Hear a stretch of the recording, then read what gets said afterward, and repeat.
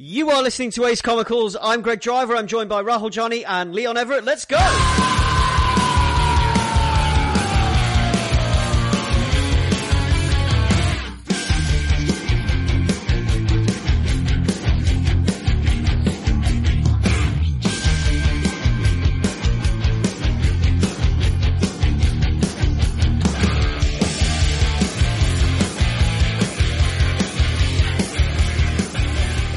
Bane has been defeated by a new, darker, reckless and more violent Batman, and now he rules the night. Jean-Paul Valley, for better or worse, wears the cowl. What follows is our discussion and the highlights of his career as Batman. It's all mostly mercs and hitmen from here on out. Yes, welcome to Ace Comicals presents Nightfall Part 4. Again, we are joined by Marvin. Hello, everybody. To discuss everyone's favourite portion of the Nightfall saga. Yeah. Favourite in big fat air quotes. Press X to doubt. Yes. Usual suspects joining us today as well. Leon and Marv. Good evening. Leon and Rahul even. You're not Marv. I'm Marv.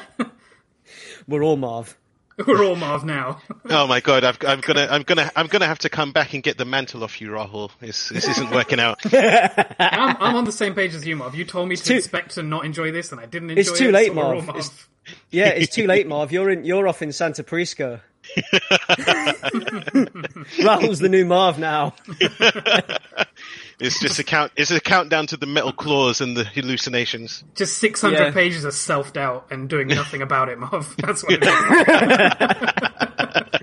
is. So yes, we are here to discuss the portion of the Nightfall saga known as Night Quest: The Crusade.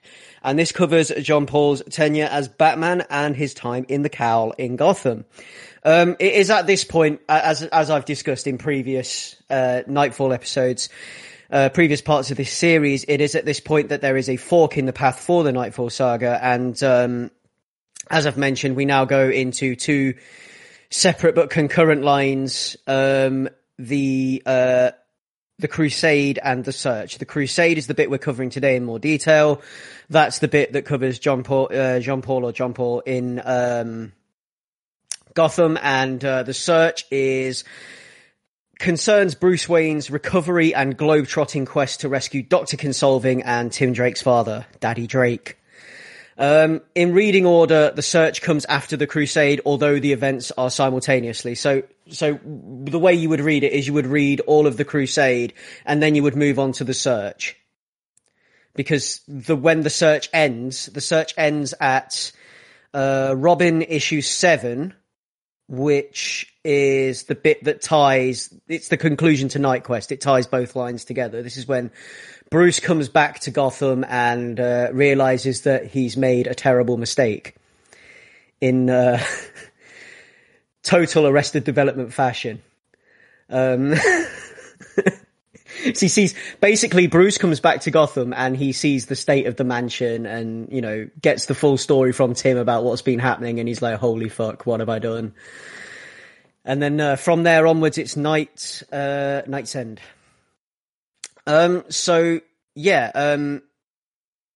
The Search it's Bruce Wayne and Alfred searching for, this is just the cliff notes basically, because we're not going to discuss it in full. I'm just going to, because I don't think it deserves as much time as Night Quest. I don't think it's as interesting as Night Quest. And I believe that it is born of the necessity to keep Bruce out of Gotham and out of the main orbit of events. That's what I believe the purpose of the Search was from a writing perspective, and it is the weaker portion. It's not as well written as the Crusade. It almost feels like it was an afterthought, maybe. I don't know. Has anyone else here ever looked at the Search at all? I read it this morning. Yes. And do you feel as I feel? I probably feel stronger. I'm so glad that we're talking about it at the beginning of this episode, because I truly, if we had to spend an entire episode talking about the Search, I would probably gouge my eyes out. It was, there were fun parts of it, but there's not many redeeming qualities. Again, like we were talking about in Sword of Azrael books. I just don't like how Bruce is written. Like the first couple of issues of The Search, there's just one-liners every 2 seconds. It's a hard read. When Chandra is like telling Bruce in disguise that, don't follow me. Like, instead of being the world's greatest detective, Bruce is like, oh my God, she's in on it. I've got to stop her. I can't believe she's involved in all these crimes. And I'm like, you're Batman. You're better than this. You're better than this story. I didn't enjoy it. I'm glad that I've covered it now because the questions that I had all those years ago reading just Nightfall and Night's End have been answered, but I didn't need those answers. Well, it's part of it was basically only just published as part of the 25th anniversary.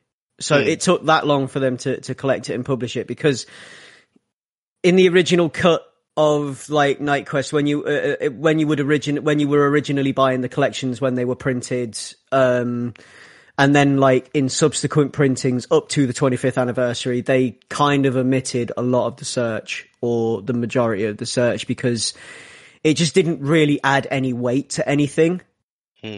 And I can totally understand why, because it is basically an afterthought born of necessity, trying to keep Bruce out of Gotham and away from the main orbit of events, because they weren't allowed to take him off the board completely like they originally wanted to.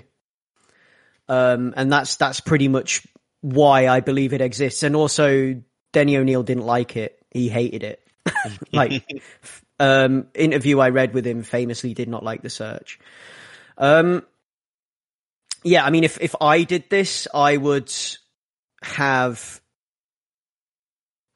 because it's not necessary. If it were me and I were writing this and I had to keep Bruce involved somehow, I would have gone, for possibly putting Bruce's recovery, like he maybe would have gone to Santa Prisca, and it would have finished in Santa Prisca. He would have rescued Chandra and Tim Drake's father, and then possibly instead of going back to Gotham, he would have gone somewhere else to recuperate. Maybe back to the people that, like, maybe you could have skipped the Search, and like, this is the stuff, maybe he could have gone back to some of the masters that trained him straight away. And after, maybe he'd be recovering, he'd get his back, but then he would go back straight back into training and then come back to Gotham, possibly. I don't know. But I wouldn't have had him, breaking up fox hunts in the English countryside. Yeah. With some dude who wears the St. George Cross. Like, oh, I hate those issues. Oh, I'm glad I didn't read this. I'll drop you a paragraph of what you missed, because that's the summary of it is way more entertaining than the actual 233 pages. Okay.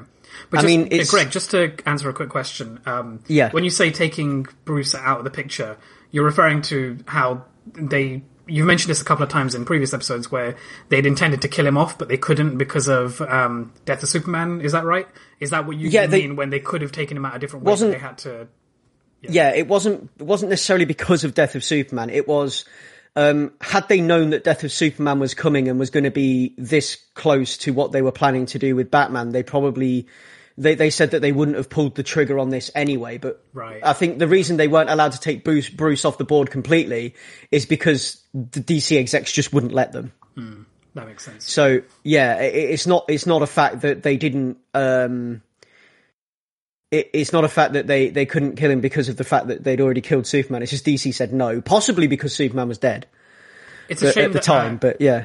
Yeah, it's a shame that contrivance or that constraint didn't lead to a better side story, but oh well. Yeah, it was the necessity and the need to keep him involved and to keep him on the pages somehow, but without having him actually involved.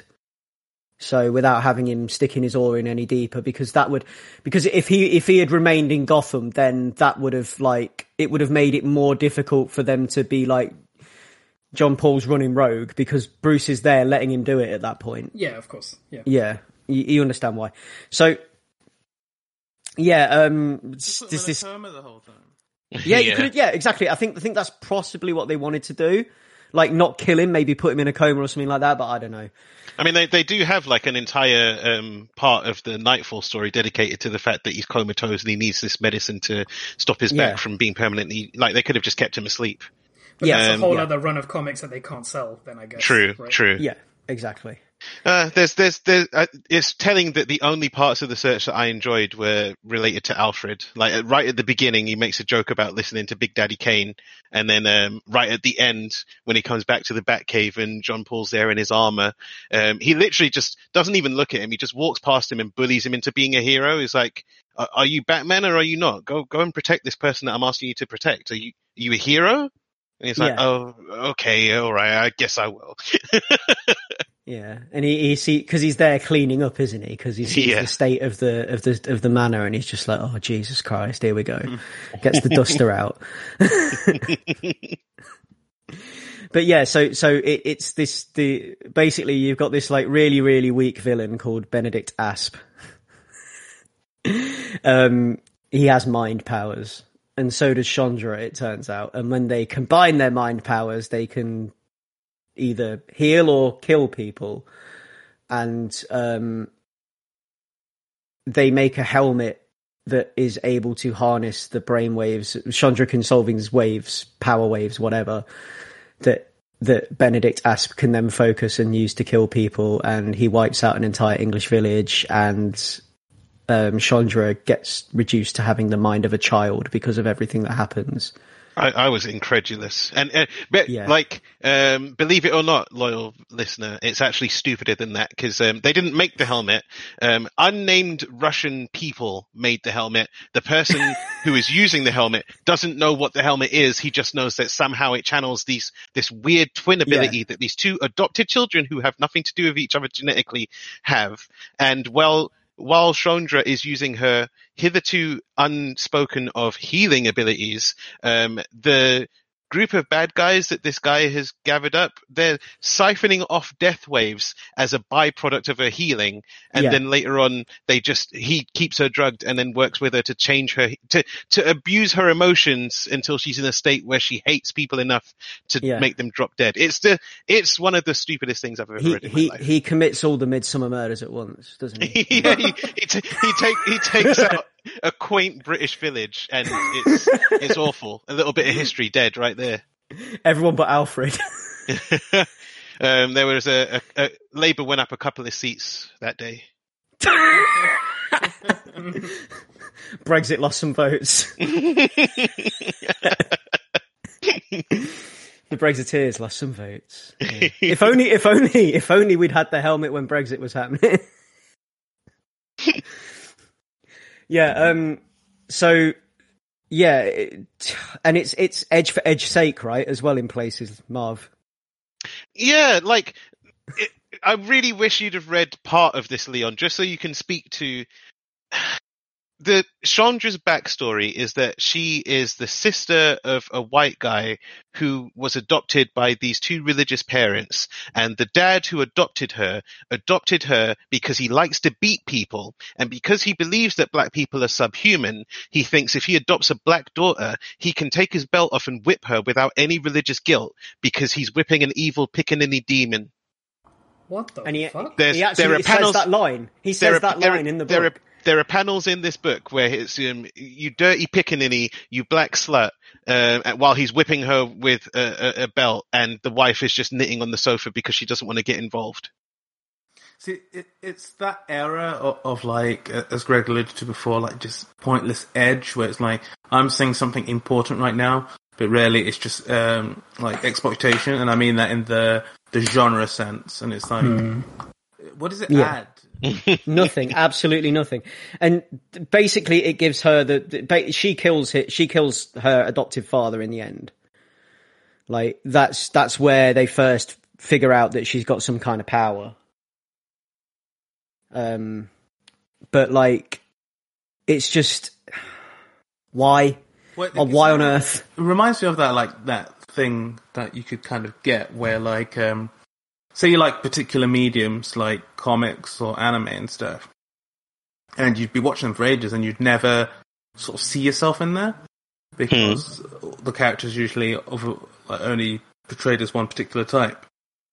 And then you have the thing of like, oh, it'd be cool if they had, if like a black person showed up in this, or if an Asian person showed up in this for that comics, or like whatever. And then, or if, I guess if you're like LGBT, like someone who is from the same walk of life as you appearing, and then they do in the show, and they're either a joke or they're like exploited in some way, or like what happens to them comes from a well-meaning space, but it's like either super patronizing or like insidiously racist, and you think like maybe it's better if we just weren't in these then. Yeah. Yeah. I mean, this stuff in these comics, it just comes over as gross. Yeah, it sounds like generating like an acceptable villain to then go ahead and murder, but at the expense of putting all of this negative shit into the ether. And it's not even as if like they did all of that that horrible backstory, blah blah blah blah blah, and it ended up like serving Shondra's story well. It's like they do all of that, and then she spends the entirety of the search being tied up, drugged, slapped about the face, and made to murder people against her will. And the end of her storyline is that she ends up with the mind of a baby. Yeah. Like playing with dolls on a beach in Santa Prisca. She was like one of the world's leading surgeons and like, you know, physiotherapists, I should say. And like, I always wondered after reading Nightfall and Night's End, like, oh, what happened to Chandra? Because he gets really close to her in Nightfall. She doesn't show up in Night's End, and then I don't remember seeing her in any Batman comics after that. And I'm so sad to find out that the contribution that I missed of hers to comic book history is being beaten and then basically lobotomized. Yeah. Awful. Yeah. Awful. It's horrible book. But then like, it's not just that, it's like the language that Asp uses, like throughout, and he just basically just calls her a slut the whole time. Like constantly. And it adds nothing to anything. It really doesn't. It's like, there's absolutely no point in having this chunk of comics. Like, I don't think that this chunk of comics has much point in being, like, you can't really, it doesn't add anything. Like, you're better off just, I think they had it right the first time when they collected the Crusade and the bits of the search that actually made sense to be included, i.e. Robin number 7. But like, I don't, you know, I think they could have kept Bruce involved in a better way without doing it this way and without including all of this stuff, because it is really bad. Well, the one good thing is that it made me slightly appreciate the Crusades a little bit more, just a little bit more. Exactly. How much better is the Crusade now? You know what what you could have read. Not much, but considerably. Yeah. So that is the search, and the search is comprised of Justice League Task Force 5 and 6, Batman Shadow of the Bat 21 and 22, Batman Shadow of the Bat 23, Batman Legends of the Dark Knight 59, 60 and 61. So that is what comprises the search. I would say that you could almost class Robin 7 as a different thing altogether, because it kind of marries the two together, so it doesn't really fit into either camp. But I would include it as part of the Crusade because it's a good comic. So yeah, that was the search. Our message to you is, you don't have to read it. You can skip it. It's not necessary really to enjoy Nightfall. If you want to go back and read it, do, but be warned, it's aggressively edgy. It has really unnecessary, like, gross gendered violence, racial violence, exactly, abuse. Yeah, it's so yeah. Those are your warnings. But yeah, I mean, that the search, it's out there. It got collected for the 25th anniversary. It's available. So yeah, there we go. What we're going to do now, though, is we're just going to move on to what we really came here to discuss, which is Night Quest: The Crusade. Now, The Crusade, possibly the largest chunk of comics and portion of the continuity, which is why we aim to bring you a discussion on the highlights and possibly our favourite parts, rather than giving you like a full breakdown. Also, it's the bit that has the least bit happening. I think you guys, in previous conversations we've had on WhatsApp and things, have likened it to filler. filler episodes of anime and stuff. It's weird because like I was saying when we were talking about the search, my initial back in the day experience of Nightfall was like reading, Broken Bat, Who Rules the Night, the two halves of the Nightfall that were like collected as trades, and then reading the Night's End trade and always wondering what happened in between. So I kind of feel like I inadvertently had the very best experience of Nightfall possible because I cut all of this stuff out of it.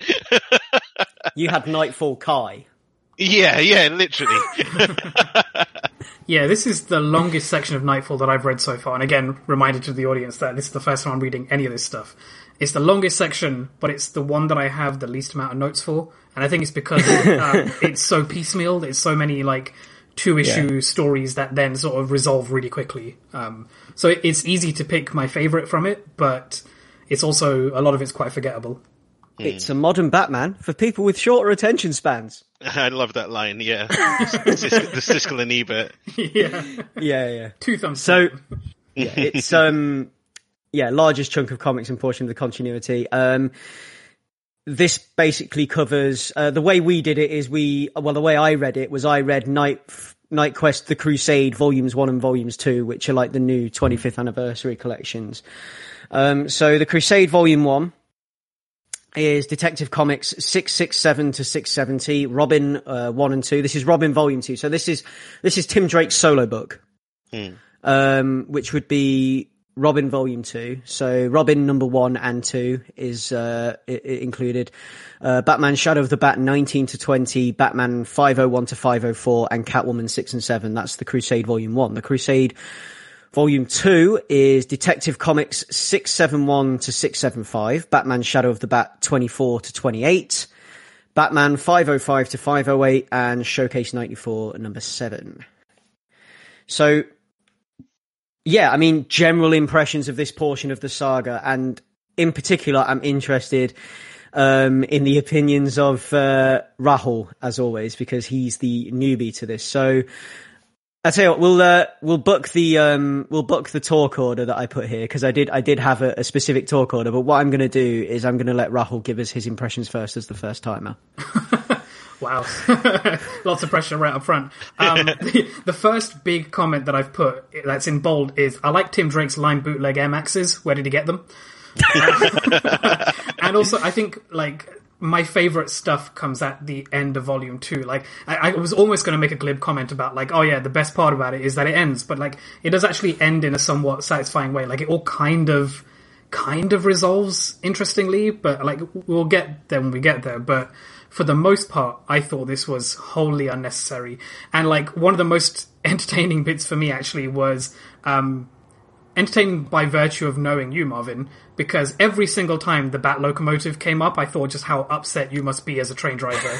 Like the sheer disdain that he has for like one of the worst things in the world is when you have like teenagers on the platform doing the save your life joke where like they pretend to throw their friend on the tracks. You have a little mini heart attack every time. And the fact that Batman is riding a train towards a passenger train, and he's like, oh, the driver will have to convince people what he thought he saw. No regard to this person's emotions whatsoever.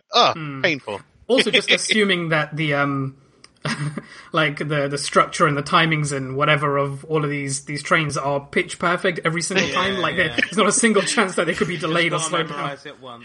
It's the system, guys. It's the system. Yeah, the system TM. Like, I'd love to see the Bat train in London. Like, you wouldn't.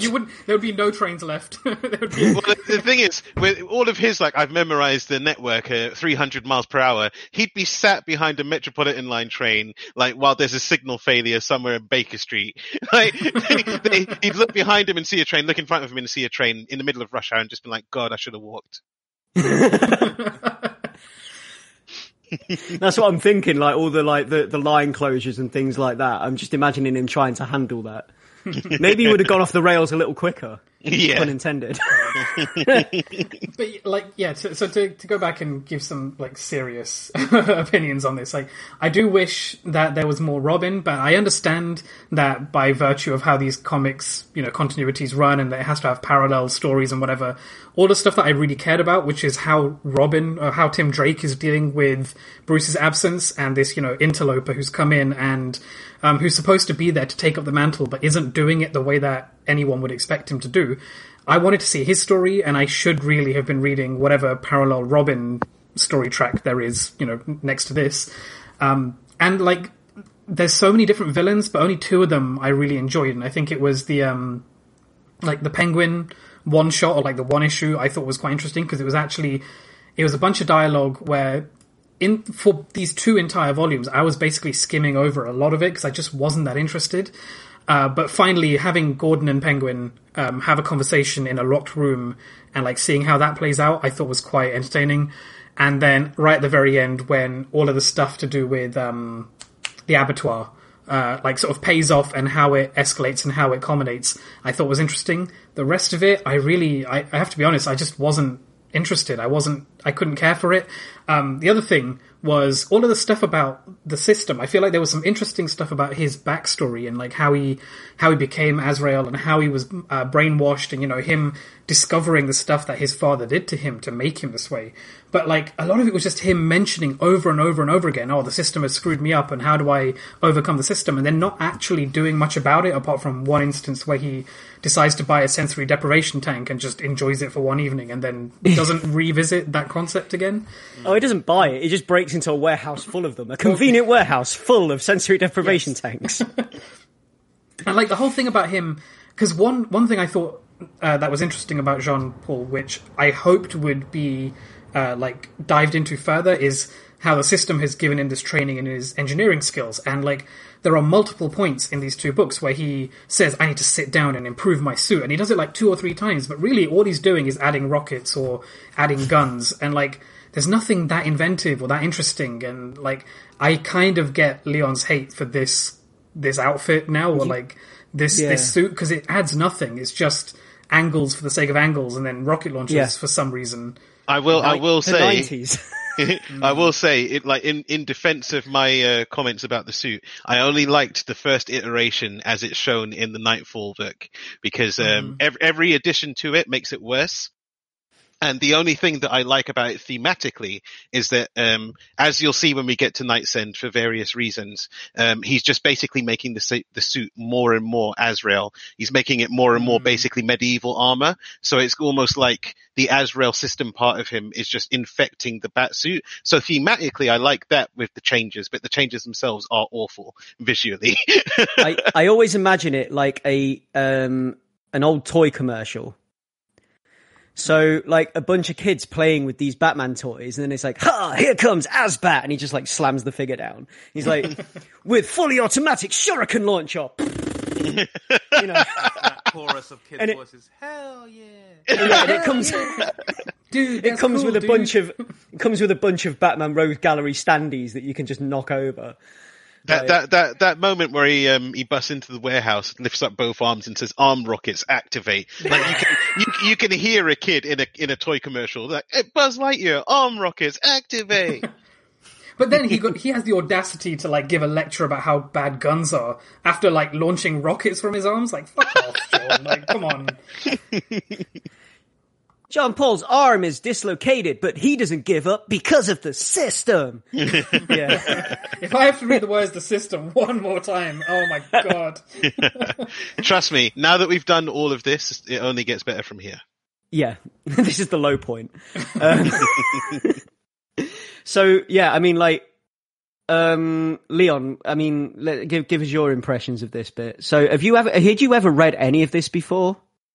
Not this part, not the Crusade. No. It was all new.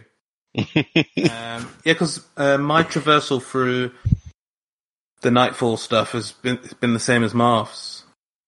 I think the only thing I'd read extra previously was one of the prequel books, but otherwise it's been the same journey as Marv. So I've never known how, like, the connective tissue, and to be honest, because I hate Jean Paul, I've never cared. But it is interesting seeing it now, because it's interesting from a contextual publication point of like, what were they doing at the time? And like, obviously this change was done for like reasons.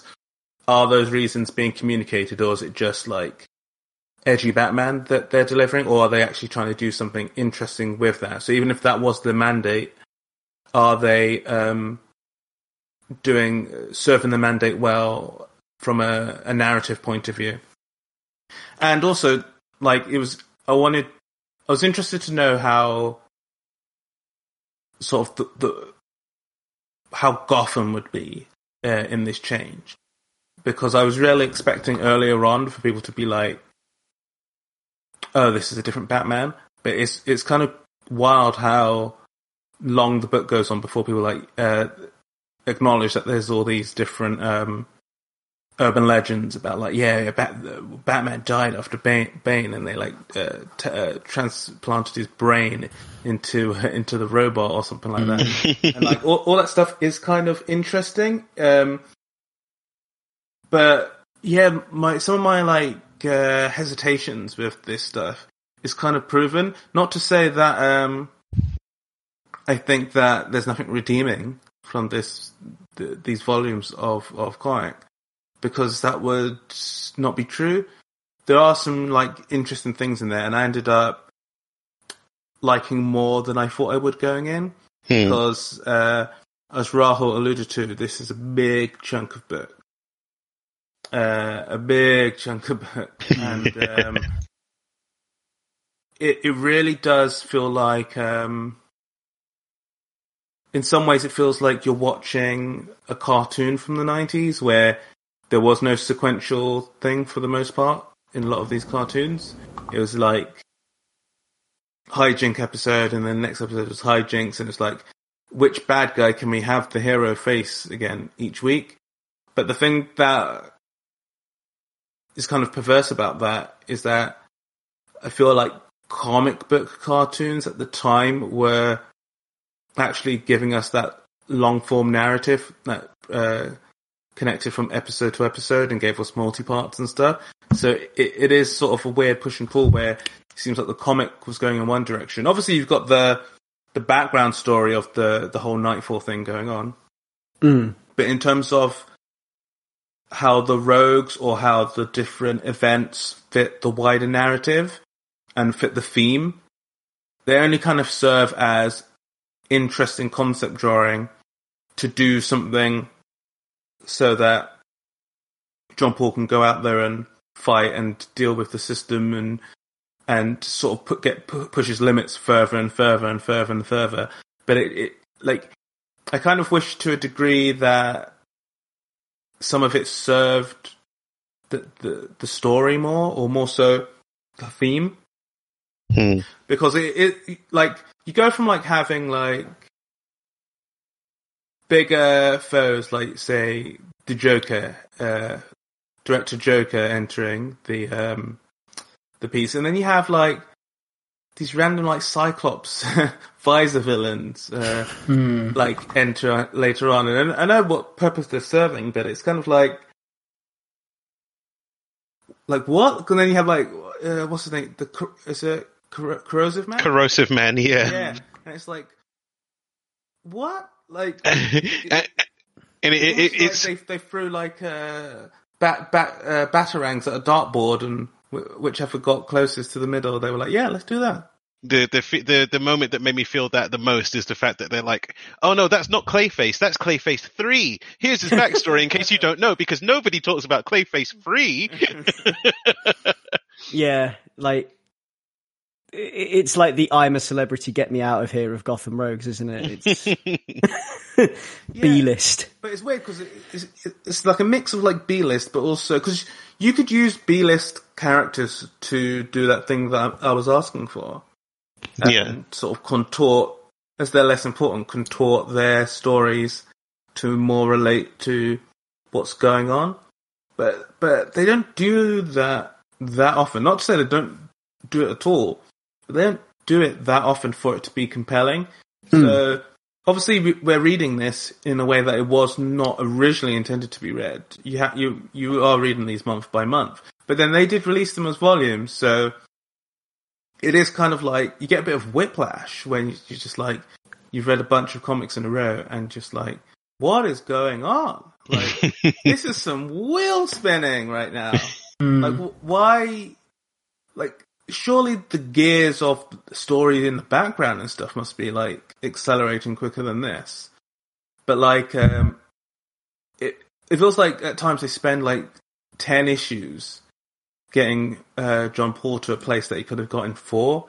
It's just weird because it's not to say that to armchair write a 30-year-old comic, but it's more a case of what works and what doesn't work, what for me and what felt effective. Like even comparing it to other stuff earlier on in Nightfall that seemed to connect those things a lot better for me. That when you get to this book, it in some ways it does feel like they're trial running the edgy Batman, and like it's so weird to reflect on a thing from like childhood where there's some stuff in like especially in the teenage years where I would dismiss a thing because it was like maybe it wasn't in vogue or whatever like that, or it wasn't like the thing I liked before, so I would dismiss it. And part of me thought like maybe that's why I was so harsh to John Paul. At least he wasn't my Batman. He wasn't the Batman I wanted to see, and it just felt like a waste of time while he was doing that. But no, going back, like young me was right, man. This guy sucks, and he doesn't suck in a cool way where it's like he sucks to show you that the other Batman's cool, blah blah, or like like this is what Batman would look like if he went all the way type thing. And it's like it's trying to do some of this stuff, and it feels like that's the point of a lot of this stuff, but it never feels compelling. Like I don't feel like I'm on this journey with him. Like I don't. Even though we spend a lot of time with him and in his head, I don't feel like, oh man, this is tragic. Because it is tragic, but I don't feel that. Even though I'm reading hundreds of pages with him, like it doesn't. I don't feel brought into the story that way. Instead, I feel kind of like put at arm's length, and it's like the thing's just happening in front of me, and I'm having no communion with this text. And it sounds silly to use those words and be talking about like a Batman comic, but like it is true. It's true, especially even just relating it to the stuff in Nightfall that came before, leading up to the backbreak. Like that Batman stuff, obviously it's a character that been with me my whole life and stuff, but that stuff was handled pretty well, and like him being worn down, and it did make Bane compelling as a villain. And it's just weird here that we got this anti-hero guy who is not the Batman we want. Fair enough. But like what he's gone through and what we've seen of his like backstory and stuff is awful. Like it's like a mental torture. And I feel like they dig into it in the cool lore ways, like they taught me how to do blah blah, but not really in how it relates to him. It just feels like he's got a headache every now and again. It's like, my memories. So. Yeah.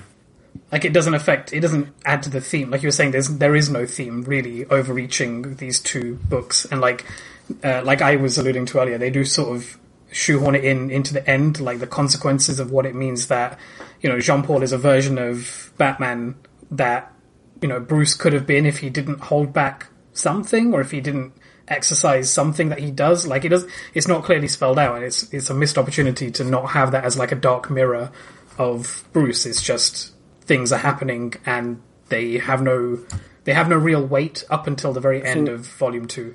I think they tried to do that a little bit, but I think the message got lost in the broader strokes of things that they were doing as well. Just to go off Leon's point about Clayface 3 and the Corrosive Man, I think it's down to a kind of a using what was in continuity at the time. So these are things that would have been in the memory of the reader at the time, or things that the reader would possibly like these are villains that the reader would be more familiar with at the time, as in like these were more forefront than they are now. So any more recent Batman stories or any older Batman stories, you're going to get like the original Clayface, you get Basil Karlo and things like that. But then like these guys were forefront at the time. I mean, Corrosive Man, his first appearance was in June 1988, so he was pretty fresh. Preston Payne, his first appearance was in, I mean, he's 10 years prior to that, I think. 1978, yeah, there we go. But like it was all sort of like, this is kind of like these are the villains we're putting in Batman comics at the time. This is what readers will be. This is what will be in the forefront of readers' minds. I think is what they were going for there, possibly, because this is who they were using around that time to tell those sorts of stories. The thing is, though, like even with some of these D-list characters that you mentioned, like Corrosive Man, I was quite interested when specifically like Corrosive Man came up, because I was like, oh, that's a character that we haven't seen Jean-Paul really have to tackle before. Like, how's he going to deal with somebody who isn't just some dude with a bunch of guns that, you know, he's tackled before? And then that's over in like 2 issues that it's not ever really explored, or it's, you know, the character of the villain and the character of Jean-Paul dealing with a new type of villain is never really never has anything interesting added to it, and it's just a thing that happens and then you move on to the next one. It's very just serialized. It felt like watching soap opera where there's no consequences to anything. Like, it's a shame, because I don't have any preconceptions about what is a A-list villain or what's a D-list villain for Batman. I'm just interested in seeing everything that's put in front of me, and like to see an interesting concept introduced and then frittered away is frustrating. But also, what's A-list and what's D-list is actually subjective when you think about it. Like I'm saying, it depends on who writers are using at the time, I guess, and who's in the forefront of your mind, because whose stories have you been reading for the past however long? But I think both of our points are that, like, it doesn't, I don't care who it is. I don't, yeah. Do something cool with them. And, in my case, and it sounds like in Ralph's case, they didn't do something cool with them. They could have done something far cooler.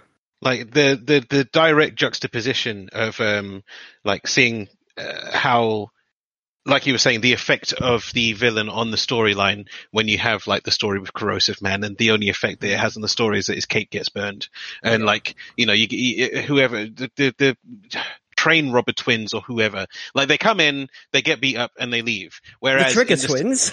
Well, there you go. Whereas in the second half of Nightfall, you have Jean-Paul donning the mantle of the Bat, going out, you know, Tim Drake shocked and horrified, of course, but you have like his him bouncing off of Anarchy, and like I'd never seen Anarchy before that comic, and I haven't really seen much of Anarchy after reading Nightfall, but so my point being, his effect on me as like a villain / anti-hero in the Batman world is the same as Corrosive Man would have been. It's just like, I've seen him in this story, but the way that he is written against Jean-Paul in that Nightfall arc is infinitely better than anything that's done in the Crusade, because it tells you more about how Gotham works. It tells you more about how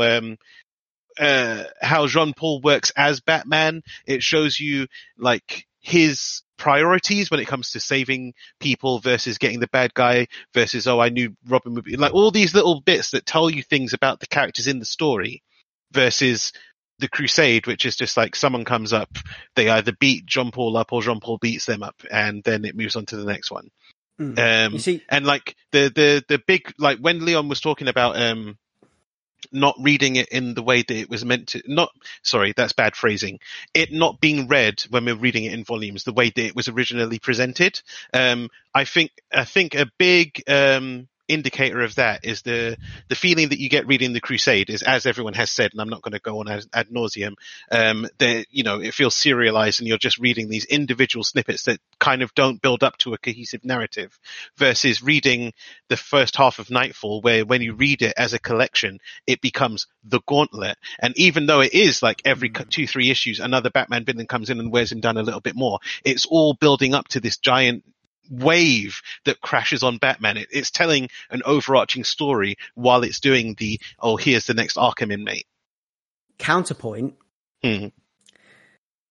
Because, I mean, I'm playing devil's advocate a little bit here, but this is something that I picked up on because John Paul, the broad strokes, dear listener, for the Crusade, in case you haven't already guessed, is basically this is John Paul's twisted crusade. He's fueled by hallucinations and a mind broken by subliminal training courtesy of the system. This is his dad's learn while you sleep tapes. He's now wearing the mantle of the Bat and slowly morphing into some kind of anti-Batman, which is basically a perversion of the Batman to the point where he patrols the streets with a fully automatic weapon by the end of it. And it's like every time he comes up against someone, it kind of breaks him a little bit more because what he starts to do is think like, well, Bruce would have handled it like this, but I'm going to do this because I'm better than Bruce and I need to be better than Bruce. And he starts to get it in his head.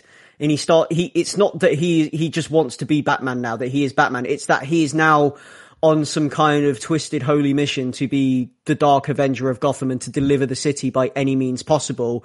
And he has appointed himself judge, jury, and executioner in Gotham by that point. And he's now there's a point we get to where he's making decisions on who lives and who dies based on their behavior and things like that. And he's just, he's getting, it's not just that he's reckless and foolhardy and things like that, and that he has no respect or care for the detective work involved or anything else. It's that he's slowly getting worse, and each person or villain he comes up against, even if it's one that Bruce has faced before, it just pushes him further over the edge and pushes him to try and, you know, like, must go back and improve the suit, must make myself more lethal, more, streamlined as a weapon against crime rather than rather than becoming an Avenger like Batman is, a force for justice and to uphold the ideals of justice. What he becomes is he becomes a tool. And the overarching narrative, and it does get better and more cohesive towards the end of Volume 2, like Rahul was saying, but the overarching narrative is that he is getting worse and he is getting pushed to be worse and worse and worse by each villain he comes against. And there's no one to tell him otherwise because he's driven them all away. And when they do try to tell him, he doesn't listen to it. Like when these conversations with Gordon about his behavior, Gordon's almost scared of him. It's not, it's less that, like, I feel that where with Batman there was like a healthy respect and camaraderie, with Jean Paul Batman, there's this, it's almost like Gordon is frightened of what this man is capable of almost. Like there's like a bit of, with the way the characters react to him, it's almost like it's like he's ruling Gotham through fear rather than by, you know, upholding values of justice and things like that and working with his allies to try and make Gotham a better place. It's like he's just ruling it with an iron fist. Cleanse it. Yeah, exactly. And the other thing I picked up on, like what you can see in this section as well, you could almost see in the way that this is written and everything else, like this is probably like the third time I've read this all the way through, because when I originally read this, I bought the big fat volumes, when they were printed in big, like, omnibus volumes. And I've got the big fat, which is basically it basically collects the Crusade and doesn't really collect any of the Search. So prior to this episode would have been like the first time I really read the Search as well. But this portion was collected in one big volume instead of having two volumes. So it was all, it's a different cut, basically, a different cut, because every time they've re-released it and reprinted it, they've cut it different, from the sounds of things. And it's like you can almost see this section as a dig at or a pastiche of the darker extreme comics that would have been on the market at the time, because we know that they were using this as like fertile ground for trying out new ideas, because they wanted to try a darker, they thought, well, you know, this is, maybe people would like a darker, edgier Batman in line with other comics that we're seeing at the time, which is something we've discussed before on previous Nightfall episode. And like, this isn't the protector that Gotham is used to. This is bouncing off Leon's point about how Gotham reacts to John Paul. Like, he pushes Robin away. Batman's allies and foes can tell there's something wrong in the brutality and the rashness and the hot-headed responses of him. And, like, the violence and the zealousness as well of him trying to carry out this mission. Like, this Batman, by the end, it's, like, the more interesting thing here is seeing how because he's this new, edgier, darker Batman, and he's out of place. He's in Gotham, which isn't new, dark, and edgy. He's in a Gotham which is, you know, like, built around the classic Batman, we'll say, for sake of argument and sake of explanation. And now what we're seeing is the way that John Paul, how this new, darker, edgier Batman, this anti-hero that, you know, this anti-hero archetype that we're seeing in other comics is playing against the more colourful rogues that from Batman's rogues gallery and characters like the Trigger Twins, which were introduced for this, but they're very Golden Age, aren't they?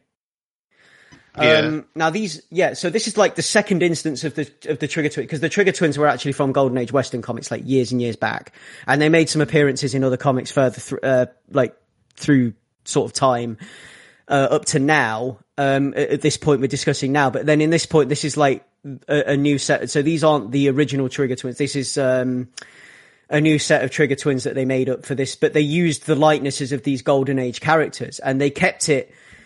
Like, it's almost like these two Golden Age characters taking on this grimdark, extreme age character. And in the way that they bounce off each other in the interplay there, in the equipment that they use and how it has absolutely zero effect on him, you know, like using like Smith & Wesson revolvers and stuff like that. And like, does he pull out a Winchester rifle at one point? I believe so. It does feel, like you were saying, it does feel very much like Adam West Batman villains fighting against Christopher Nolan's Batman. Yeah, and I think that's the point. I think that's what we're supposed to be getting. Like, we're supposed to be seeing this as like a meta commentary on the direction that comics are now taking. Because if you look at it through that lens, it's plain as that. I think this is me spending too many sleepless nights thinking about this. It's ruining my life, guys. So you've got to give me the space to say it. But it's like, the thing is, I don't think it's like Death of the Author kind of thing. Like, I don't think you're wrong to be finding these things in these stories, but I think we've mentioned this in the past where that's a very generous read of this, of these books. And like, bless you for finding that, because I think, you know, you do try and find the best in all of these, but I think that, I feel like that's a very generous reading of something that I would consider a failure of actually following through on the concepts that you're trying to outline right now. Like, that may well have been their intention, but I don't think if that was the case, and it seems like there are things that gesture to that being the case, I don't think they fulfill that thing that they were trying to go for. Film director Joker arc to see that may well have, because in that they're very blatant about it. In some of the lines the characters say, the famous panel with, you know, the thing we've been referencing all episode is this panel of these movie execs talking about Batman, a Batman for people with shorter attention spans or whatever.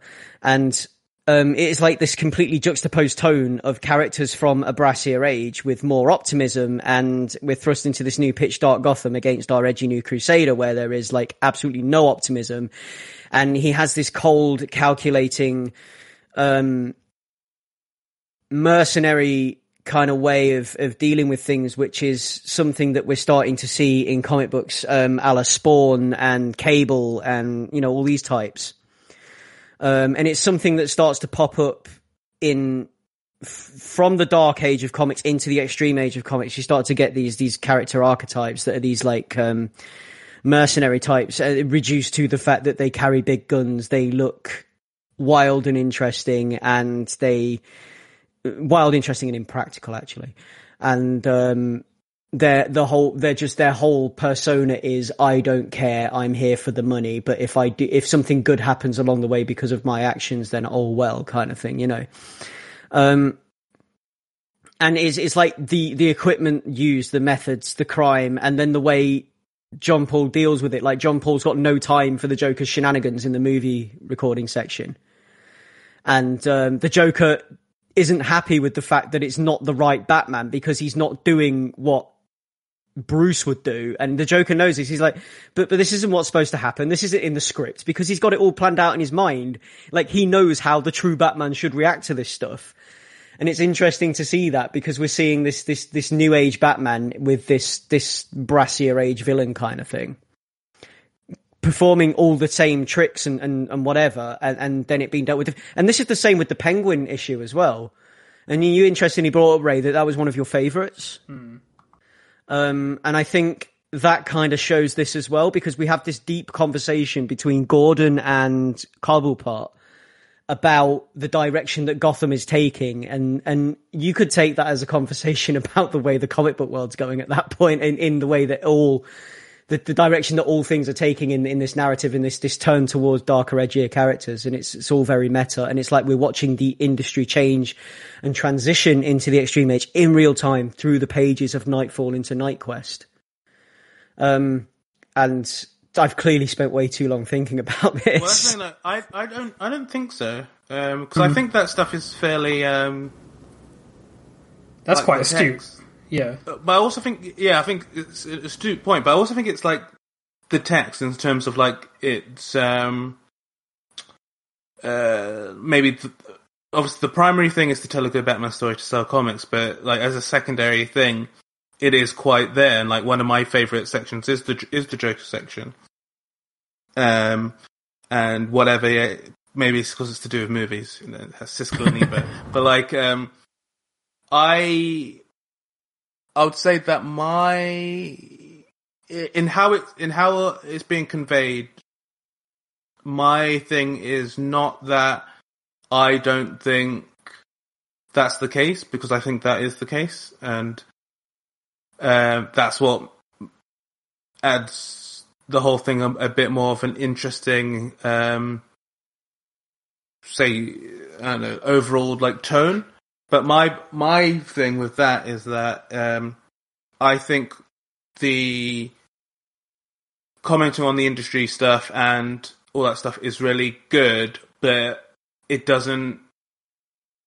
I don't think it elevates the narrative theme of like John Paul and Batman. So while I think it's a cool thing and it gives you a great snapshot into that period and what different artists, writers, and producers were how they were feeling about the current landscape, I wish that type of commentary also intersected better with the theming of the book. That's my pushback from that. But I don't disagree with all that stuff, because I think that stuff's like pretty good. Some of like John Paul's more colourful rogues, shall we say, and like allies as well. Allies by happenstance rather than like actual, allies. But some of the things that he comes up against in this, and we look at these characters and how they're designed and what they're designed to do, and they almost are all like costumed mercenary types. I mean, we'll start with the Tallyman, because he's the first one that kind of turns up after the Trigger Twins, because we've discussed the Trigger Twins. Their whole shtick is they're like cowboys, like golden age Western characters thrust into this Gotham world, new age Gotham world. And they basically try to perform a train heist. It's like a train robbery, but it's, a train robbery on the Gotham underground system, because they're trying to rob the money train, which is the train that collects all the takings from all the stations each night. And they've got it all planned out, this heist, and John Paul foils it, in his typical gung-ho bull in a China shop fashion. Moving on to Tallyman. Tallyman's like the first one that gets introduced here, because this is like Tallyman's first appearance as well. Shadow of the Bat 19, October 93. And his whole thing is that he was, he grew up poor on the streets of Gotham, lived with his mum and sister, constant fear of like criminals and things like that. And basically his dad had a debt and his mother was forced to pay it, never had any money. And he was, abused horribly and like he killed the money collector because the money collector beat his mum or something, and then he was abused horribly, and then he came home and found his sister had died and his mum had committed suicide or something like that. Like this real edgelord, dark ass like origin story. And now he's like in this top hat and long coat that looks wildly impractical. He's skinny as a rake, but it's just, I hate this design. I hate this character design so much. And he's got these two like wild Uzi type guns, and he's just like, his whole thing is this huge grin on his face, this angular grin, and you know, gritted teeth, this extreme age, like real extreme age like thing going on. Bullets flying everywhere. Kind of looks like he'd be at home in a Spawn comic. I was gonna say, I was expecting, like, I wouldn't have been surprised if, like, McFarlane had sued, because, like, he looks like he's just been plucked from the pages of a Spawn comic. From how he's designed, from how his body moves, like, the way his limbs are drawn, let alone, like, the character design. Yeah. The blue mask with the red eyes and the white skin, like, he looks like, what's it called? Not the, Eliminator. God, what's the character that John Leguizamo plays in the movie? Eradicator? No, that's Superman. God damn it. You know what I'm talking about. I know who you mean. I just don't have the word right now I can't, it begins with D, doesn't it? Yeah. Is it? I'll believe you. Don't worry. It'll drive me crazy in the background. Thank you. Violator. There we go. Yeah. He's like a clown, isn't he? And then he transforms into this big ugly. Exactly. He looks like he could have been the Violator's brother. Spawn's a bit of a blind spot for me. But yeah, he does. He does look like he'd be the Violator's brother. This is exactly what I'm getting at with his design. And so thoughts on the Tallyman, guys, if we're just going to start like pounding through the rogues. Like, what do we think of the Tallyman? I mean, like, this is me leaning on this from a point of view that they were testing out this edgy Batman, and what they're doing is they're taking facets of John Paul and trying to represent them in his rogues to try and build a rogues gallery for him, a la Batman, but, well, a la original Batman, Bruce Wayne, classic Batman, because this is new Batman, and then what we're going to have is classic, like the Coke thing. But, like, can you, like, if the thing is though, John Paul is so one-dimensional, like, you can't really, he was built to be an assassin. He's pretty one-dimensional in that respect. So I guess everyone that comes up against him that they try to reflect him in is going to be an assassin. I don't know what your thoughts are on that. Let's hear from Marv first, actually. Well, like, going into the Tallyman issues, I was like, oh god, this is just the worst. This is going to be horrendous. And it turns out, like, with the exception of like the established like Rose Gallery, so like the Catwoman issues and the Joker issues are both really good. Tallyman ends up being one of the most interesting by comparison to what comes after, because like you get when we were talking earlier about the deprivation tank and all that stuff, and you have the wonderful like pages of John Paul trying to find his way back through the system to try and understand who and what he is, juxtaposed with the Tallyman going over his backstory, and those are rendered really well. The dreamscape that they're both sort of running through concurrently, and There's some interesting stuff in there, is what I'm saying. Like, not to like go on too long about it, but as you said, the design, the way that he fights, the spindly arms and the weird punches, it's just all weird.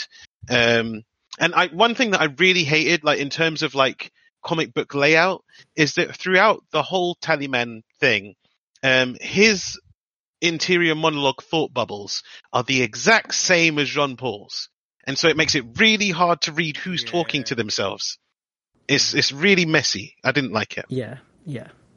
Because they fixed that later on, where there's, 3 different voices occurring. There's like a external narrator, there's Jean Paul's narration, and then there's like Catwoman's narration. They're all colored differently. It's surprising it doesn't happen in this issue. Yeah.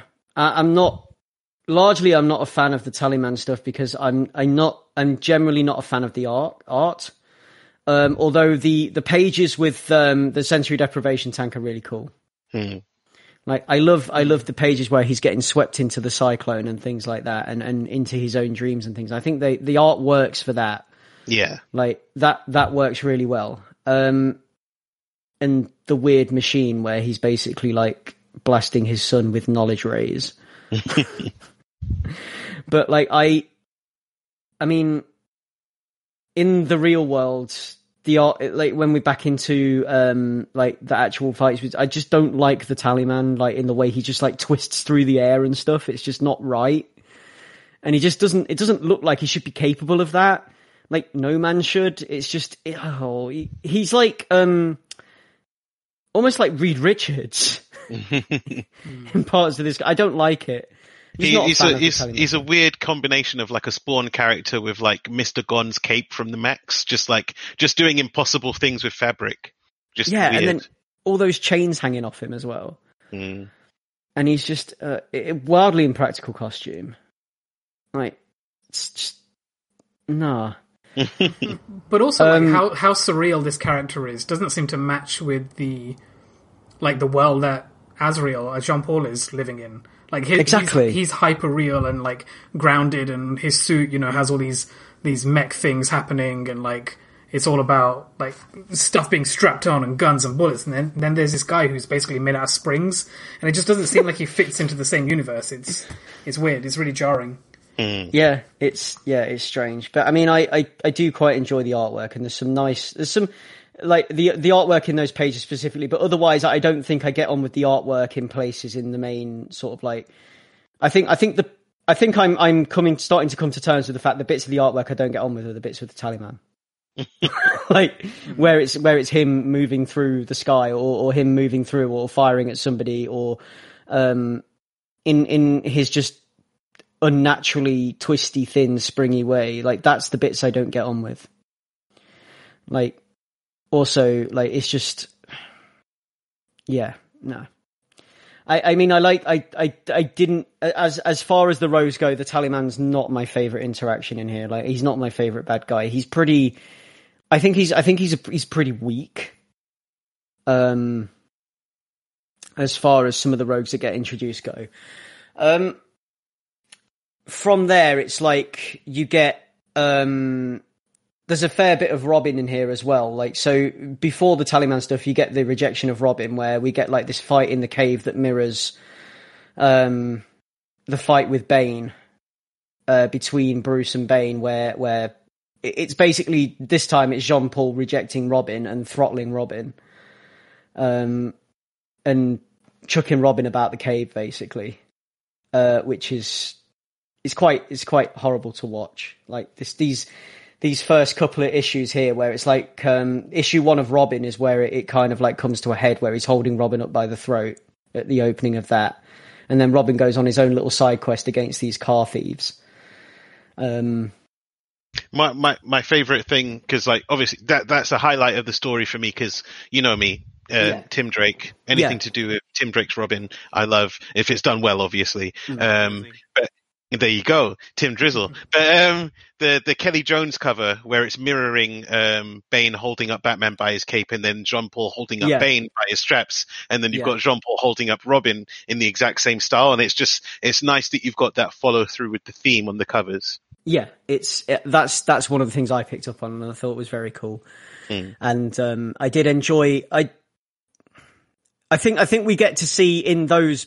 We get to see like the kind of like shades of what's going to happen later on in those pages as well, where he's like, they will fear me as they never feared him, kind of thing, as he's like chucking Robin about and whatever. And it's quite interesting to see that. But I like how we do get to see Robin's hurt of like being abandoned. Like, he's like, I joined this to be a part of a team, not to go solo. And like, but then him also following through on the teachings that Bruce left him with. I thought that kind of stuff was really cool. I have some opinions on his car, which I think looks garbage. It literally has a butthole at the back. But apart from that, like, I wish there was more Tim in. What's that episode of The Simpsons where Homer gets like a Pope-mobile thing or something? Oh yeah, where he gets his rich brother lets him design the car, and he makes the Pope-mobile. Yeah. Yeah. That Robin mobile, Rahul. Like, I remember being, even though I was all in on anything Tim Drake, even like as a kid, I was like, that's a bit much. Like, I wish his car looked cooler because he's a cool character. Though I like the fight sequences we get with him, where he's like, he's up against a big bruiser guy, and he's like bouncing around. He's like, how long can I keep that up? Not long. Like, he knows his limitations. He knows what he can do. We get some of his ingenuity, and it's really cool, like splash images, which are like black and red silhouettes of him just kicking ass with his staff in his hand. I think that stuff's really cool, and I really missed Robin in these entire 2 books. Yeah. So what about the bit with the keeping up with the Joneses couple fight with Robin and Ariana versus those 2 rich kids? Yeah, really makes you remember that he's 15 years old. Yeah. I keep forgetting that he's that young in these stories. Yeah. And it's like, well, I've got a car. Well, I've got a car too, kind of thing. And it's like, yeah, we know. It does give you a bit of like young Spider-Man energy. Yeah, that's what I was thinking. Going for some Peter Parker in there. So yeah, I mean, like, moving on from the Tallyman, you're sort of heading into Macross territory now. So Macross is again like. So what I found interesting about the Macross portion is the fact that it is mirroring John Paul in like in the hypnosis side of things. But what I find about Macross is just how utterly ridiculous the idea of being able to hypnotize yourself. How can you hypnotize yourself if you're aware that you're hypnotizing yourself? How does that work? Best not to think about it. Literally, like, as Rahul was saying, like, this section of Nightfall, the Nightfall saga, I should say, I've taken the least notes, and the one note I have against Macross's name is, this is all ridiculous. The one note that I have against Macross's name is we get an entire quarter of a page dedicated to him pulling on his pants, and they go snapped.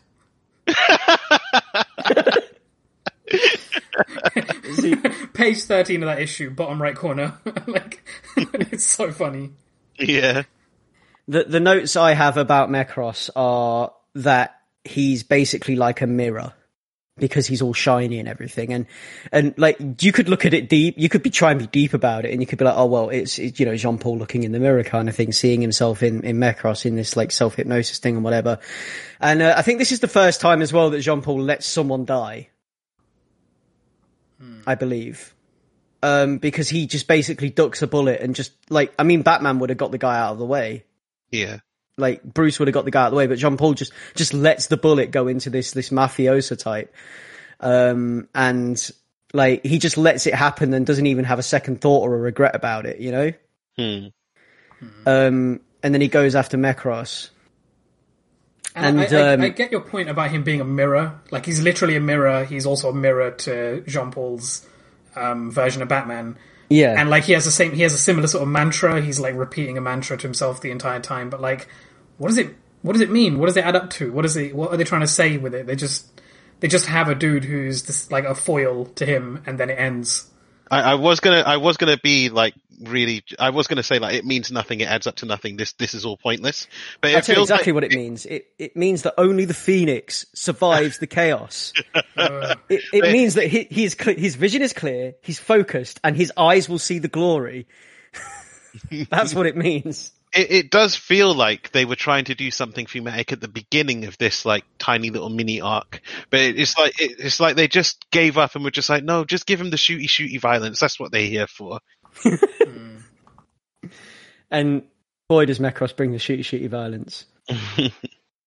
And then where he solves the case for Commissioner Gordon, where he's like, well, it could be one of 3 things.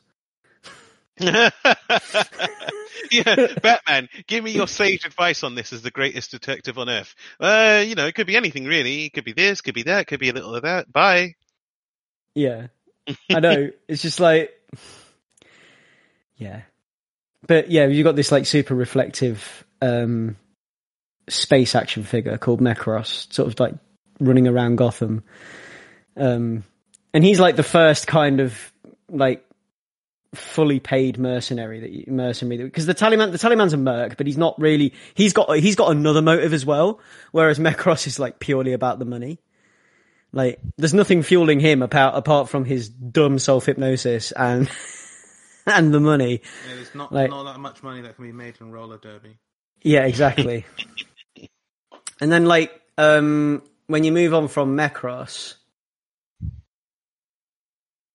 you're back to the Wild West dudes again. Yeah, this is the train robbery. So we've already discussed this. This is where the train robbery comes up, and I still can't believe that John Paul is not Marv's Batman, because that is one of the notes that I took when I was watching him like dart around the Gotham transit system on the Bat train, like memorizing all the routes and everything else.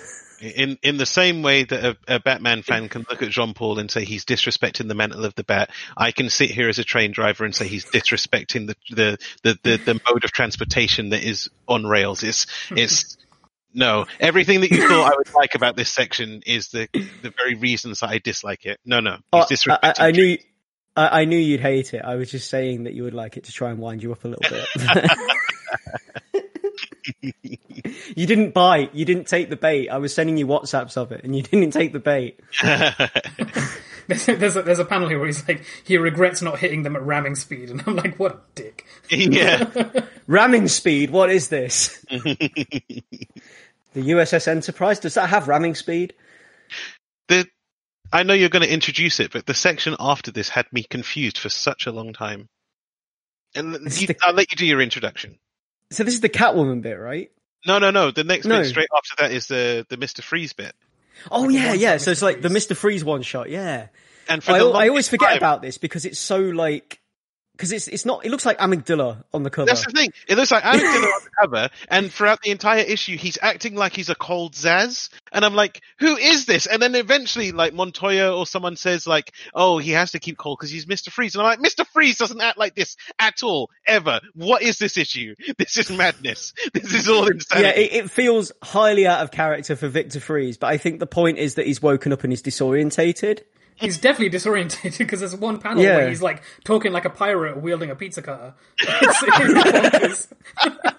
It's the weirdest issue, I swear.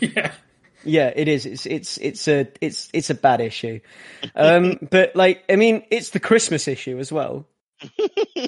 It's called Cold Cases. It's January 1994. This is cover dated. So.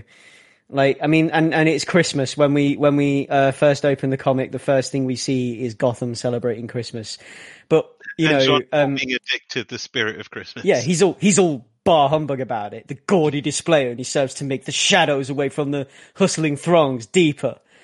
And he sees someone get robbed and he does nothing, absolutely nothing. They'll learn a valuable lesson. Yeah. Come on, man. At least try. At least try to be Batman. Like, if it was Bruce, nothing would be beneath Bruce. But this is John Paul we're talking about, He's on a crusade to clean up Gotham, but he can't be bothered to stop two guys robbing presents off shoppers. I do have a question about that, because what's at the top of that panel?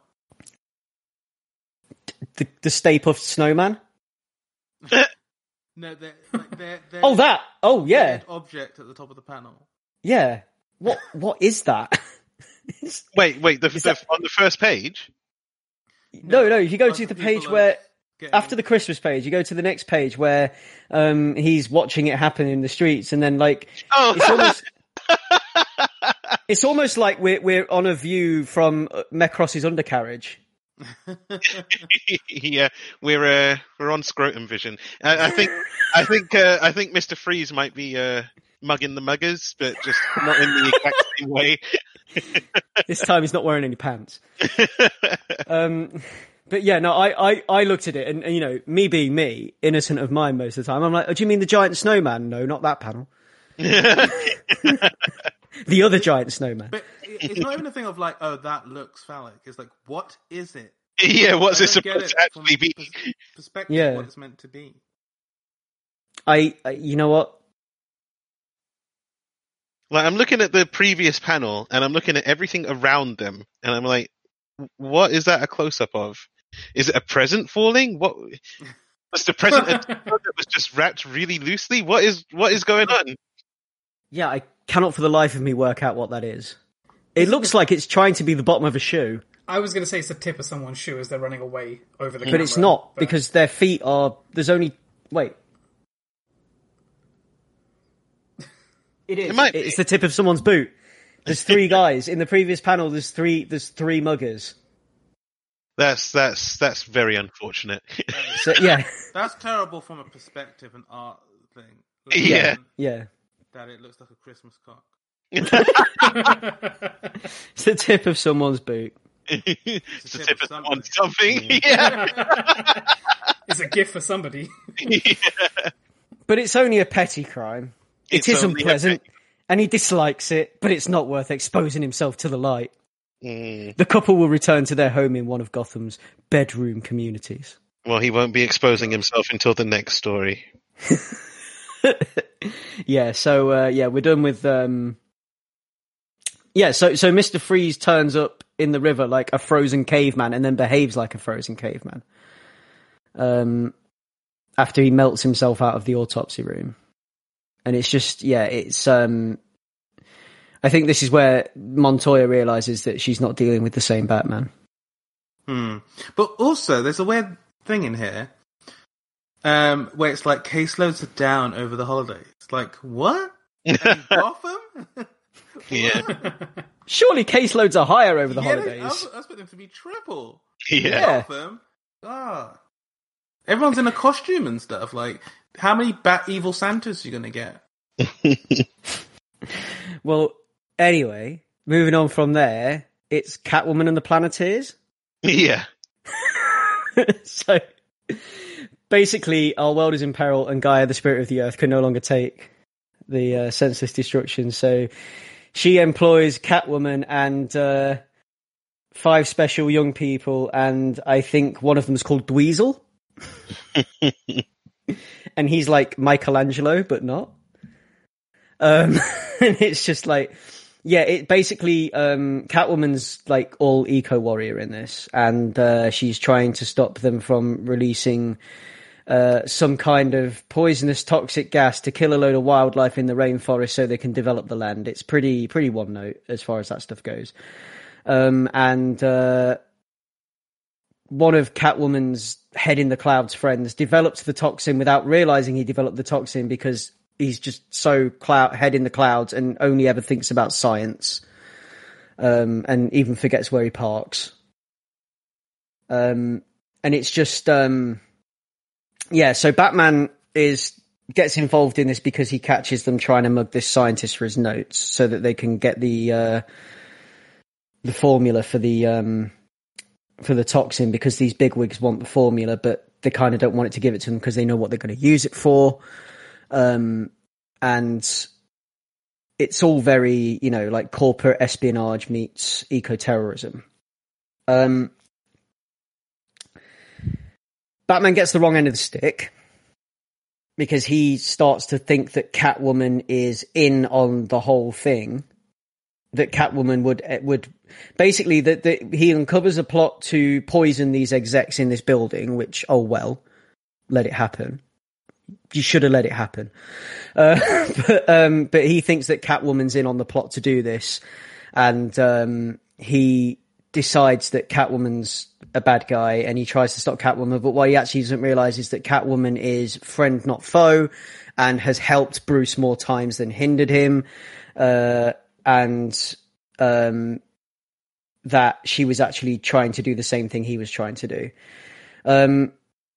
So I will let Marv open with this. So Marv, thoughts on the Catwoman section?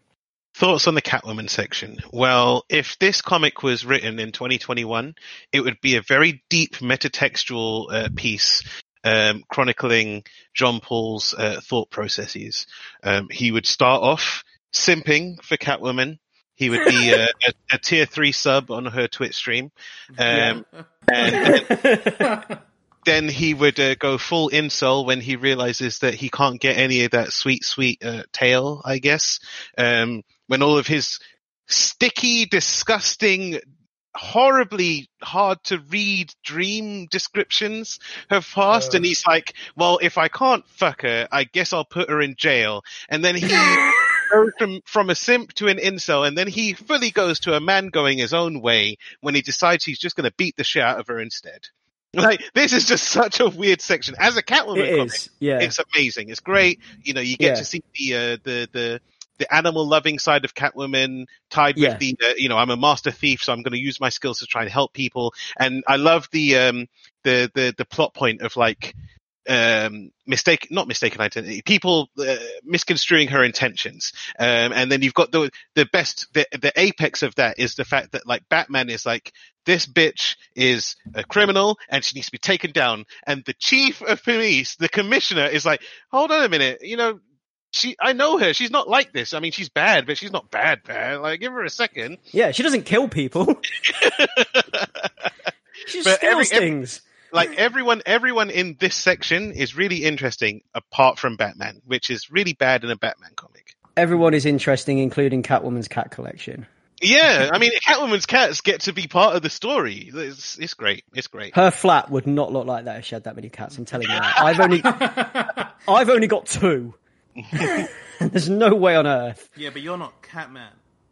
No. Not that you know of, Leon. You don't know what he does when the sun goes down. Yeah, but he clearly can't keep his 2 cats, so he's definitely not the Catman.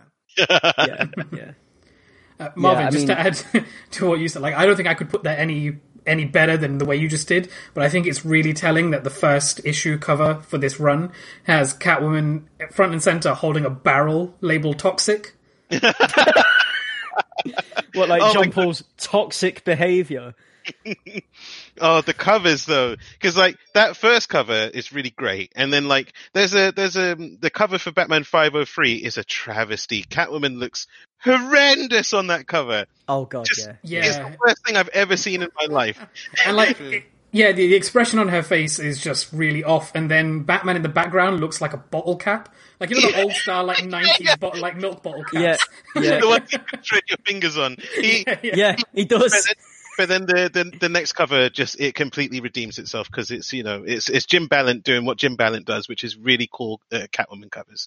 Yeah, and that one looks really good. I like that one. But I mean, like, the other thing as well about the cover with Toxic is you've got the barrel with Toxic written on it, and then you've got Batman, like, Asbat looming in the background, like, big and large in the clouds after her. Trying to grab her, like, come back with my Toxic. That's my Toxic. That's my horrible sexy dream. Horrifically horrible sexy dream. Ugh. It was shameful. The fact that the monster that he is describes his own dream as shameful. Just, ugh. Yeah. Like, when they're like, oh, never show your monster because the human imagination can do so much worse. It's like having him not describe the dream, but just call his own dream shameful. I'm like, oh my God. Yeah, no.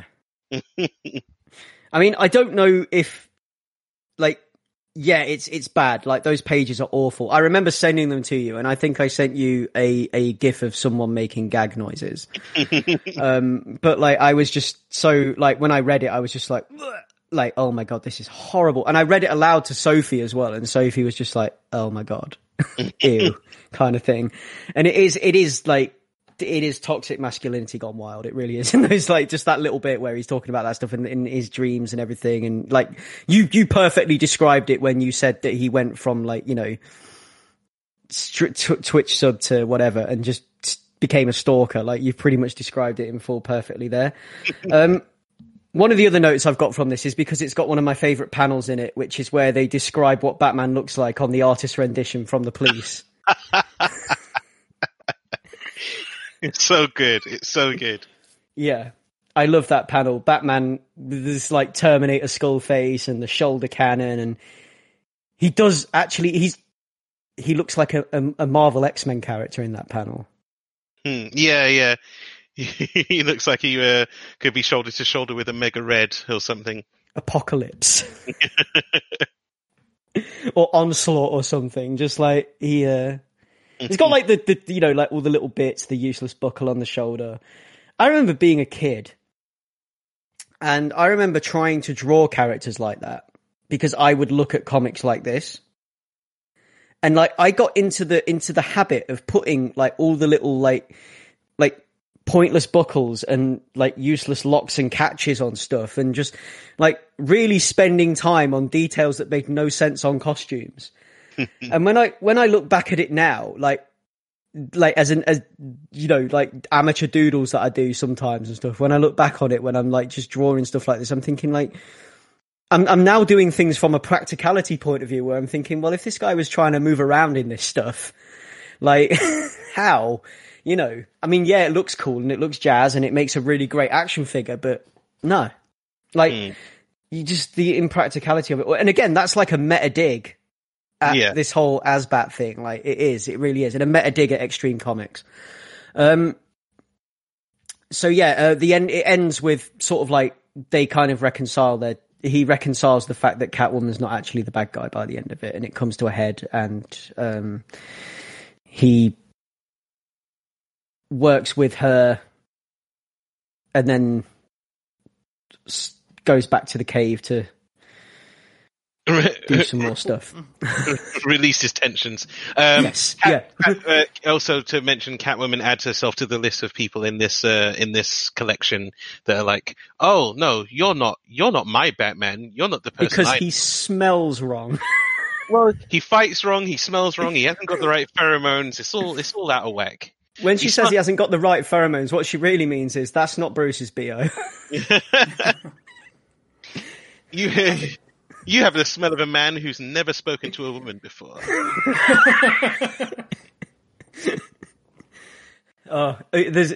Basically, there's one iteration of the costume we never got to see, and that was the fedora. I do want to add, like, I think, because this is the punctuating issue of the first volume, and I don't want to say the word redeem, because it definitely doesn't redeem the entire book, and it doesn't redeem this particular set of, you know, small series of stories with Catwoman, but I think it is really effective at proving that Jean-Paul isn't worthy of the mantle. Like, it's a really good punctuation that he's not good enough to be Batman. Like, all his pure strength of beating Bane alone isn't enough.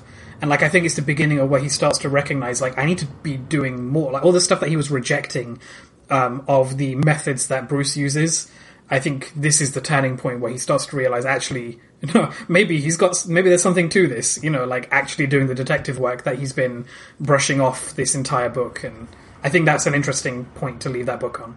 Yeah. And he kind of, like, learns the value of the detective work in the end, doesn't he? But then we're into kind of like book 2 now. We're into volume 2 of The Crusade. And this opens with a pretty cool cover with some classic... this is Detective Comics 671. And this is a pretty awesome cover with some like really cool renditions of classic movie monsters, like the Hammer horror monsters on the front cover and things. And I really like this cover, actually. You've got Batman looking pretty like vampiric, actually. Protecting the Screaming Woman from Frankenstein, the Mummy, and the Wolfman.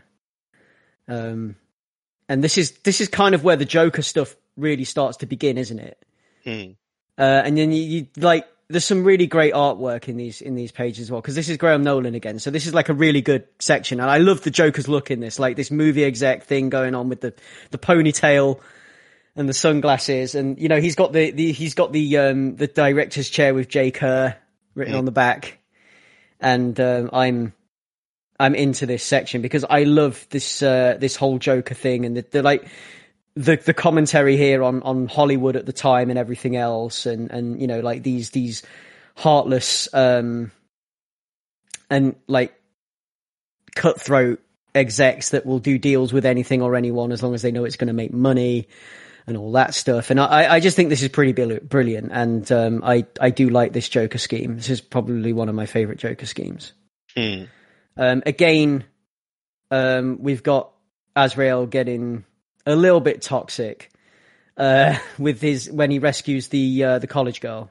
Oh God, yeah, I almost forgot to mention about these. Well, yeah, this is him again being, you know, he's incapable of interacting with anyone female and not just descending into the vilest thoughts, the worst thoughts. Yeah, Because he does it again. He stalks her. He stalks her back to her campus. He's like, he tells himself he's going there to protect her, not to see her and smell her again or something. It's like, fuck off, man.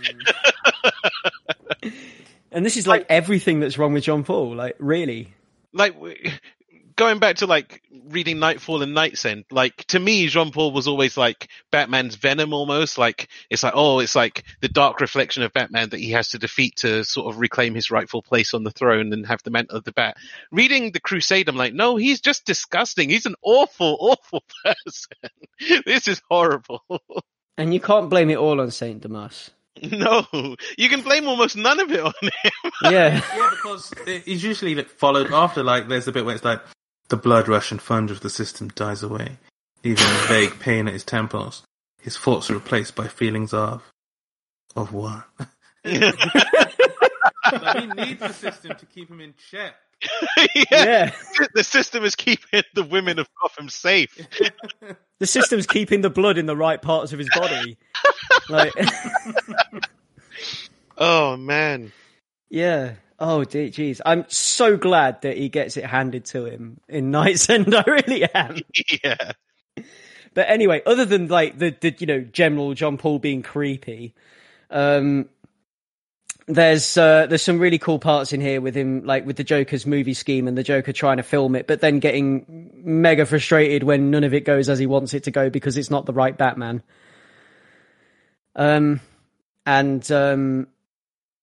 We get to see him take on Leatherface, RoboCop, the Terminator, all these different movie villains, as he kind of like makes his way through this little scheme, this game that the Joker set up for him. It culminates when he dresses, again, this college girl that Azrael rescues he dresses her as Robin and chucks her from a window to force Azrael to save her, to get the shot, basically.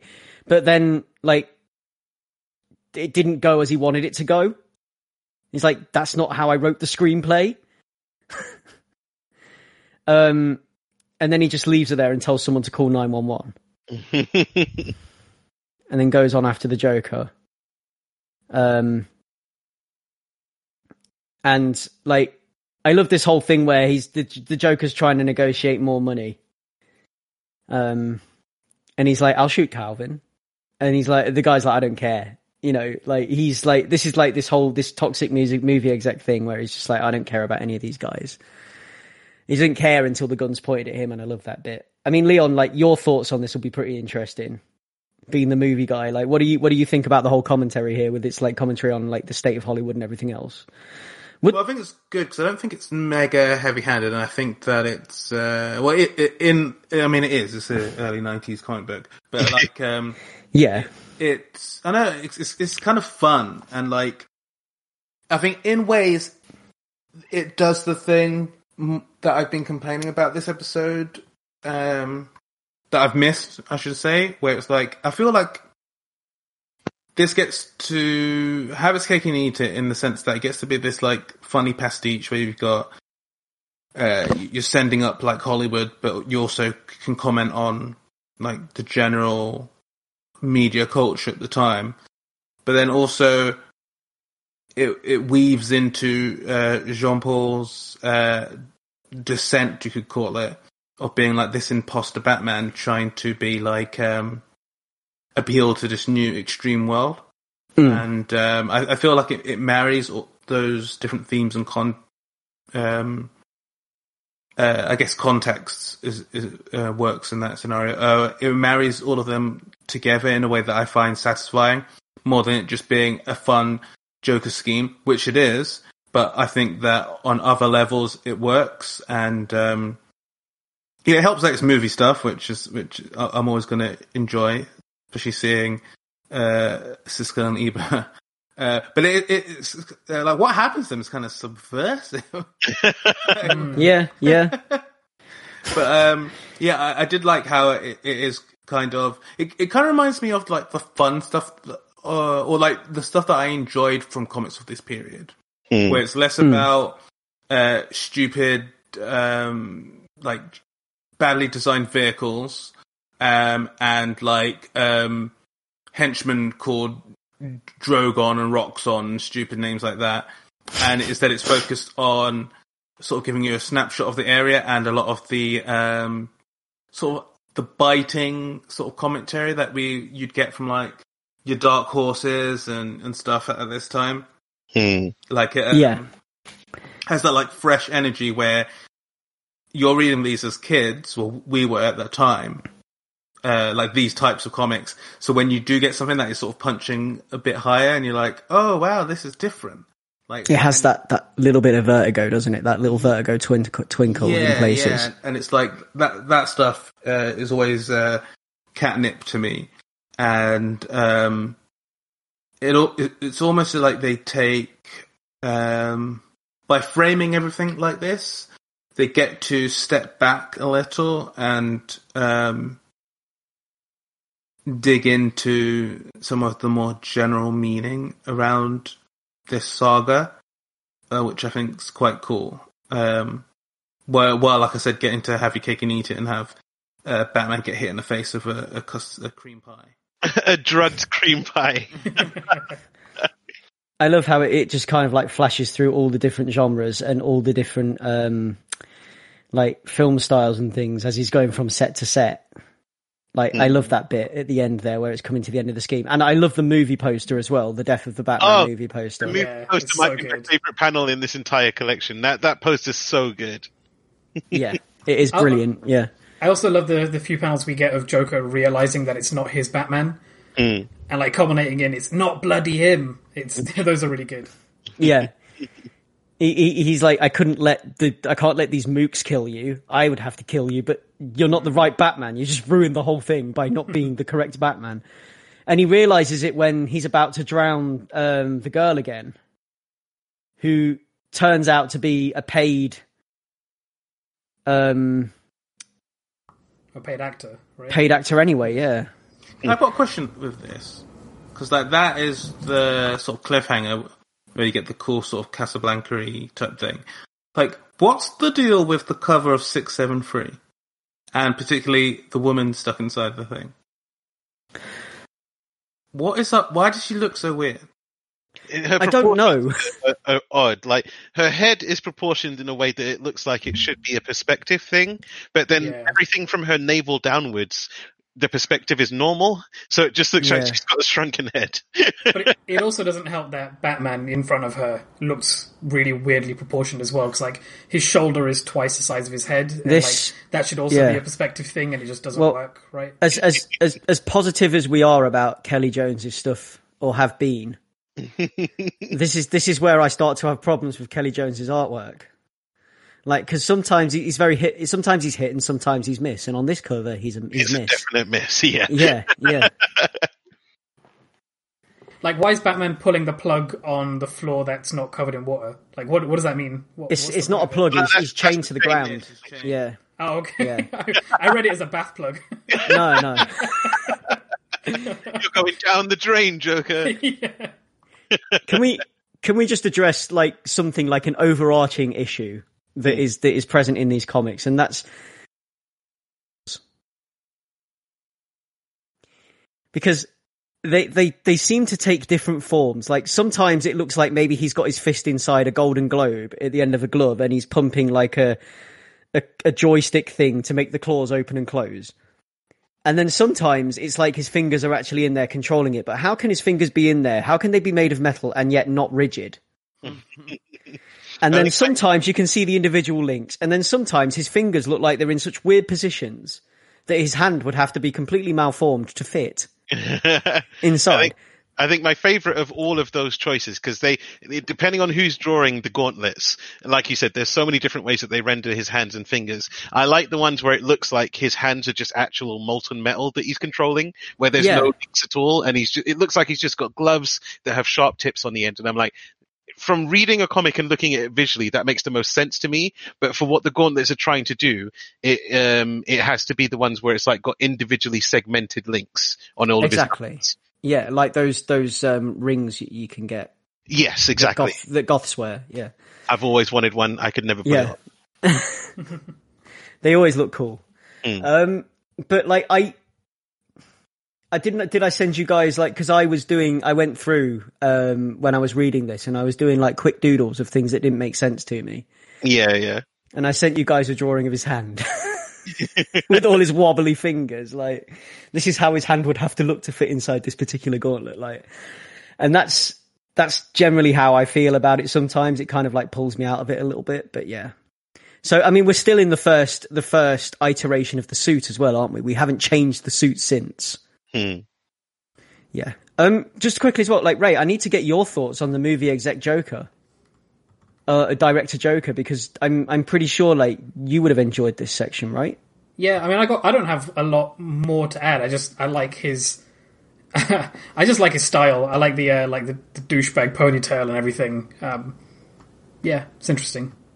Yeah, I like that we get like just gurning Joker face as well. Like again, those few panels where he comes to realize what's going on and like it's not his Batman. Just the way it zooms in on his eye and just how pissed off he looks. It works really well. And again, it's like a brassier, more optimistic scheme that's not going to work because we're pitting it like it's completely juxtaposed in tone against this dark, gritty Batman that would be more at home in a Spawn comic. I do think it's disappointing that it doesn't become anything more. It's just like another interlude in how people are disappointed in like just the various other people who exist in Gotham or, you know, have their schemes in Gotham are disappointed or have a realization about Jean-Paul not being Batman. And then it ends and it's just Joker escaping in an ambulance again. Like it doesn't go anywhere. And maybe that's just my expectation of having like long running stories, but it felt like another punctuation mark and it felt very slight at the end of it, even though the content itself was interesting. But it doesn't go the way that the Joker expects it to go, does it? Because he's like, oh, well, you've caught me. Now you're just going to send me back to Arkham and they're just going to hop me up on something and leave me. And he's just like, nope. And he just busts his arm in 3 places. Well, not even bust his arm in 3 places, bust both of his arms at the elbows. Yeah. And then he gets, before he can do any more, he's probably about to fill him with shurikens, but before he can do any more, he gets stopped by, Bullock and co, the GCPD, and he just basically like it's like this whole realization that they now realize that this ain't the same Batman. There's something different about him. I love how Bullock is completely on board with it all as well. Like Bullock doesn't care. Bullock's like, yeah, well, then maybe this is what Gotham needs, you know. Yeah, him and the mayor are just cheering from the sidelines. Yeah. In terms of the scheme, though, I do like that this type of Joker scheme is like it feels like. I mean, it's not obviously if you count the very first, like the first iteration of the Joker is a cold-blooded murderer. But if you go from like Comics Code Joker to this Joker doing the film schemes and then getting his arms busted by like Azrael, and then you go on to like Death of the Family and Batman Endgame, it's like this is like a nice in-between Joker scheme, somewhere between the jovial, like funny 60s Joker and like I've ripped my own face off and I'm going to kill all of your children Joker. That's fair. Yeah. I'd love to do an episode, but like sideline Marv, I'd love to do some episodes with you about like the new 52 Batman as well. Because I think you enjoy those as much as I do, right? I do. Like, I haven't sat down and read the full run as it is. Like, I think I read Death of the Family and then Endgame and then went back to Court of Owls. So, like, I've done it piecemeal, not in order, but I've enjoyed everything that I've seen of it. Yeah, I think it's a fantastic run. I love it. But another conversation for another time, because right now we're knee deep in the quest. Yeah. So, and then... Sorry, I just realized what's next. Carry on. Oh, yeah. What's next? It's Rosemary's Baby. That's what's next. It's Azrael deals with human trafficking as Azrael does, which is beating on people to save her, but then like not really having any sympathy at all. It's like he's just out for the violence. Like he's doing things, and the art, it's that artwork again. It's the same artist that did the Tallyman. it's Vince Giordano, and it's that same kind of exaggerated spiky art, with lots of angles and lots of like weird kind of like amorphous shadowy forms and things like that, which I mean, we get to see it here. Like there's a point where the Batman looks like a tribal tattoo. I think it's on like the fourth page in. Like everyone sort of looks like they're made out of smoke and coat hangers. Yeah, but Batman just looks like a bad tribal tat. Yeah. It's just completely black with all these like spindly lines coming off him and whatever, and it's just and he's just, you know, the whole story of her having to sell her child to get the money to get her husband's bail, to then realise her husband has already been executed, to then take the money to Gotham to try and get the kid back. And like the way that Azrael's dealing with this, like he's just completely ignoring the human side of it. Like he has no sympathy whatsoever, and I think this is kind of like to show that he's like a new cold-edged Batman. And you know, I'm not sure how much I like this. I don't think I really enjoyed this section. It's like Batman dealing with the human trafficking stuff. It wasn't my thing. Because he puts lives in danger without realizing. And then all of a sudden he kind of wakes up from it and realizes, you know, wow, this car full of babies is about to crash into this fuel tanker. But he doesn't do much to stop it. He just he just has to hope. We get that one panel though where his eyes kind of widen. He's like, oh my gosh. I mean, like, what we're supposed to take out of this is that he grew up without a mother and never knew his mum, and he's supposed to be a little bit, like, maybe gets a bit sentimental about helping Rosemary and solving this whole thing because, you know, he never knew his mother kind of thing. And he doesn't know a lot about his own past. But at the same time, it all gets lost in the fact that he seems to have, like, he just seems to revel in the violence too much. I mean, I don't know. I mean, what are your thoughts on this? We'll go for Rahul first this time. I mean, this is one that I sort of glossed over because I wasn't enjoying it, but really it's just, I got notes saying, oh great, another immigrant story where they don't fully understand the tragedies that they're trading in. Like, it's just, it's a story full of cliches that I just don't enjoy. And like also a really blunt and misunderstanding way of showing the difficulty of like infertility and things like that. It's trading in too many, like grimdark ideas that they don't have the empathy to, you know, sell it well. And whether that's a failing of the writers in general or a failing of how they're trying to express Jean-Paul's interpretation of events, like, I feel like I don't really care what the difference is. To me, it's just a failure of the book or the failure of those few issues. And then it all culminates where in a few pages where he begins to realize the failings of the system, where he starts to stop blaming the system. But then the next thing he immediately does after realizing that, I need to stop blaming the system, is shit, I'm just going to make a new rocket launcher for my arms.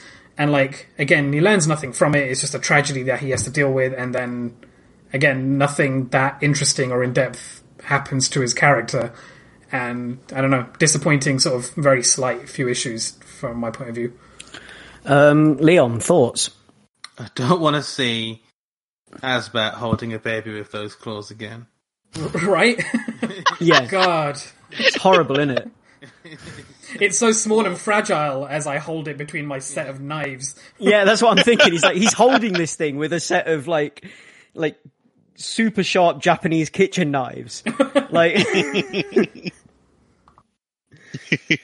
But yeah, I kind of have a lot of the same feelings that Rahul's expressed, where it's like, I think that, like, there's too much of this sort of semi-ripped from the headlines 90s, like, feel to it, where it's like, a lot of the thing is like, often it's portrayed like a white savior thing you'd get in a lot of movies, where it's like, I'm going to go to the ghetto, teach black and brown kids how to do blah, blah, blah. And it's like, they're kind of actualizing, their pain is kind of actualizing the main, like, character, instead of really meaningfully investigating that type of thing. And it's not like I'm trying to be like, well, blah, blah, blah, like, problematic. It's more just a case of, I think there's so much interesting stuff to mine in this, even if they still attacked it from a sort of blunt 90s way. I think you could still have like an interesting story here if you either portrayed Jean-Paul's indifference or you were more effective in sort of portraying the difficulties of this sort of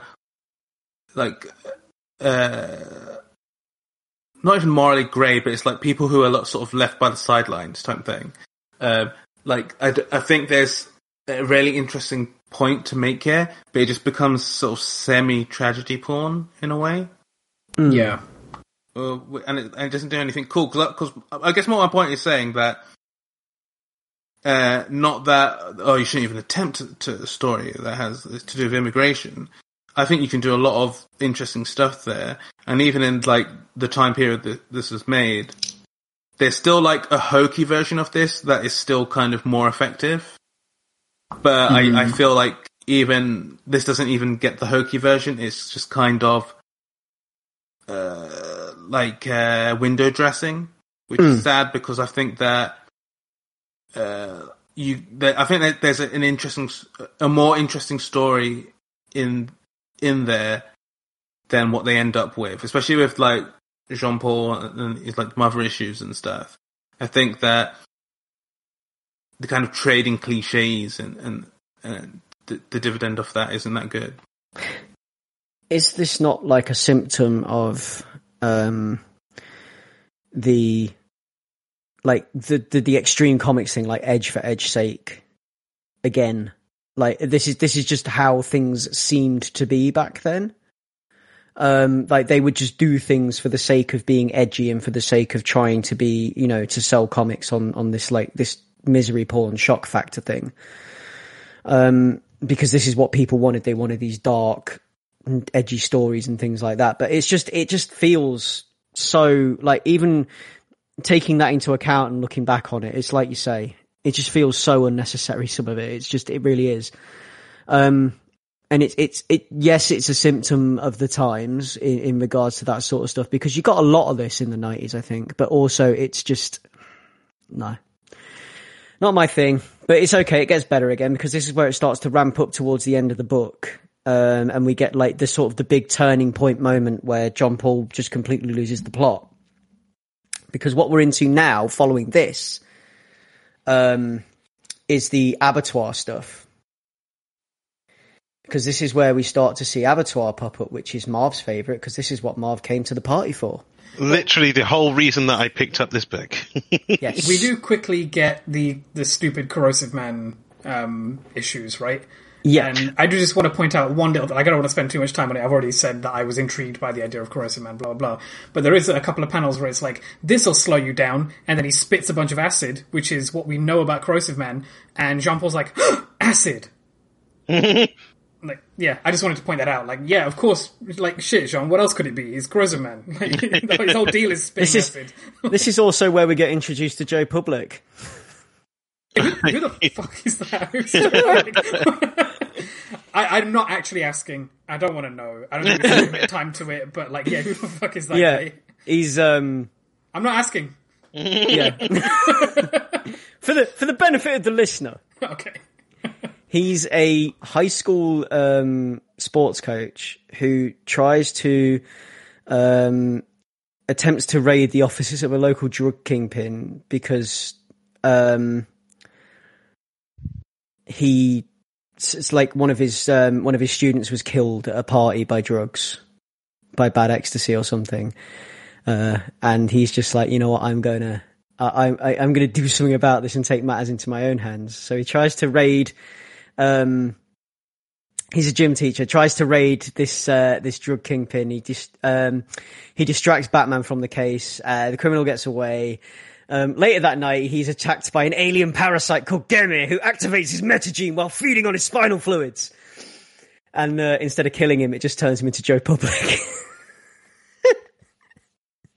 So, yeah, this is where we're starting to see these sorts of characters turn up, because in the similar vein to this, we get a character called Ballistic. I can hear Marv's audible sighs. So, Ballistic, if I can just find my notes on Ballistic here, because I've got extensive notes on Ballistic. So, in a similar vein, basically, this is all happening at the same time. So, we get Abattoir turns up and starts to make waves in Gotham again, because he's going after a couple of his surviving family members. The police are onto it. John Paul's on the case. Abattoir ultimately gets away because John Paul makes the Bruce Wayne decision. So in this issue, the current issue we're at now, Abattoir turns up and he's hunting down his surviving family member who's a charity worker who is basically helping orphan children. And he decides to take them on a trip, and they go on the bus, and Abattoir hijacks the bus to try and kill this guy, to feed on him, because Abattoir's whole shtick is he kills his family members and then he eats them to try and absorb their souls. But it's not just his family members. It's like his kind of like his psychoticness expands beyond that, and he will kill anyone and feed on anyone, really. He's just a cannibal killer. And he goes after this guy, and he's on the school bus, and it's basically Batman's chasing him down, and Batman has the choice of catching Abattoir or saving a bus full of kids. And Batman chooses the bus full of kids, but he hates himself for making that choice, because this is John Paul. He's like, I made the Bruce Wayne choice, but I hate myself for making that choice because Abattoir got away, and I should have tried to catch Abattoir. And it really, really, really angers him. And then he goes home and draws a new cape.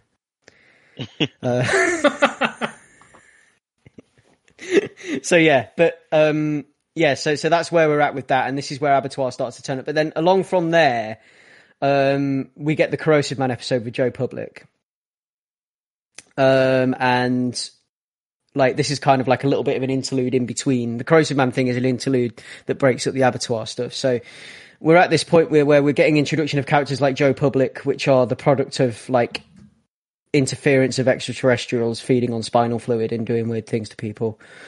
Because we've also got a character called Ballistic, who is something similar. Ballistic is a, like, how best to describe Ballistic? So, he's a monstrous new blood who joined a group called the Blood Pack. He was a member of the GCPD tactical unit. They were sent to face Angon, who was committing murders. And the squad was killed except Mao, who was bitten by Angon and received massive injuries, and he was put in a body cast or something, and the bite from the monster mutated him and it activated his metagene. He was transformed into a large man with big hair, hardened skin. Looks like a something out of a Deadpool comic. I was going to say, Greg, like, did you like accidentally switch your Batman like descriptors and start reading out an episode description for Biker Mice from Mars or something? Something like that, yeah. Because this is where we're at right now with this stuff. So if you look at this character, and he's got like red skin that's actually armor because he got bit by an alien, so he's kind of waltzing around pretty much naked. He's got spikes on his face. He carries guns. He's got that big, wild, spiky hair that's kind of like in a permanent mohawk no matter what he does with it. He's got a sword on his back. He's got some pretty wild looking guns with scopes on and stuff. He's pouches beyond pouches. He's just pure, like Rob Liefeld. He's a Rob Liefeld special. He really is. You know what? It's a testament to how terrible like some parts of this like comic is, that Ballistic isn't even the worst part. Like when Ballistic comes up, I'm like, oh my god. And then like, you've got the Three Stooges enemies with the axe and the malevolent maniacs, you say? My god. You know when Rahul, You know when you were saying, Rahul, earlier that they were like, oh, like I can't remember which part of the comic, but like a few enemies back, you were like, I was just skimming through this because I couldn't bring myself to care. That was me during this period. I was like, oh, finally Abattoir. Like for years I've wondered what everyone was referencing in Night's End when they were like, you let Abattoir die, you let Abattoir die. So I'm like, oh, Abattoir's in the comic. Now it's going to start getting good. And you get fucking Larry, Curly and Moe, and I'm like, skip. What is happening? Skip. Yeah, it teases you with Abattoir, and then Abattoir gets away, and then you get all this stuff. Basically, like when we're on to this next bit, so after the Corrosive Man stuff, basically this the other surviving relative of Abattoir, who doesn't want Abattoir to come after him, puts out a contract on Abattoir, and this guy, his lawyer goes out there to organize this contract, and this is where Ballistic gets involved because he's a gun for hire, and he turns up in this bar and he drinks sarsaparilla. He's a Republican. Oh yeah. What kind of work the kind of cop might do if he could. It's a bit Rorschach-y. Yeah, and we ain't talking about being hampered by disability here. No, by rules and regulations. So what are we talking about? Is like the Batman? Just like that, but with firepower and a harder edge. From what I hear of the Batman, these days a harder edge won't be easy. I didn't say I was easy. I'm a Republican. Like that line. I mean, come on.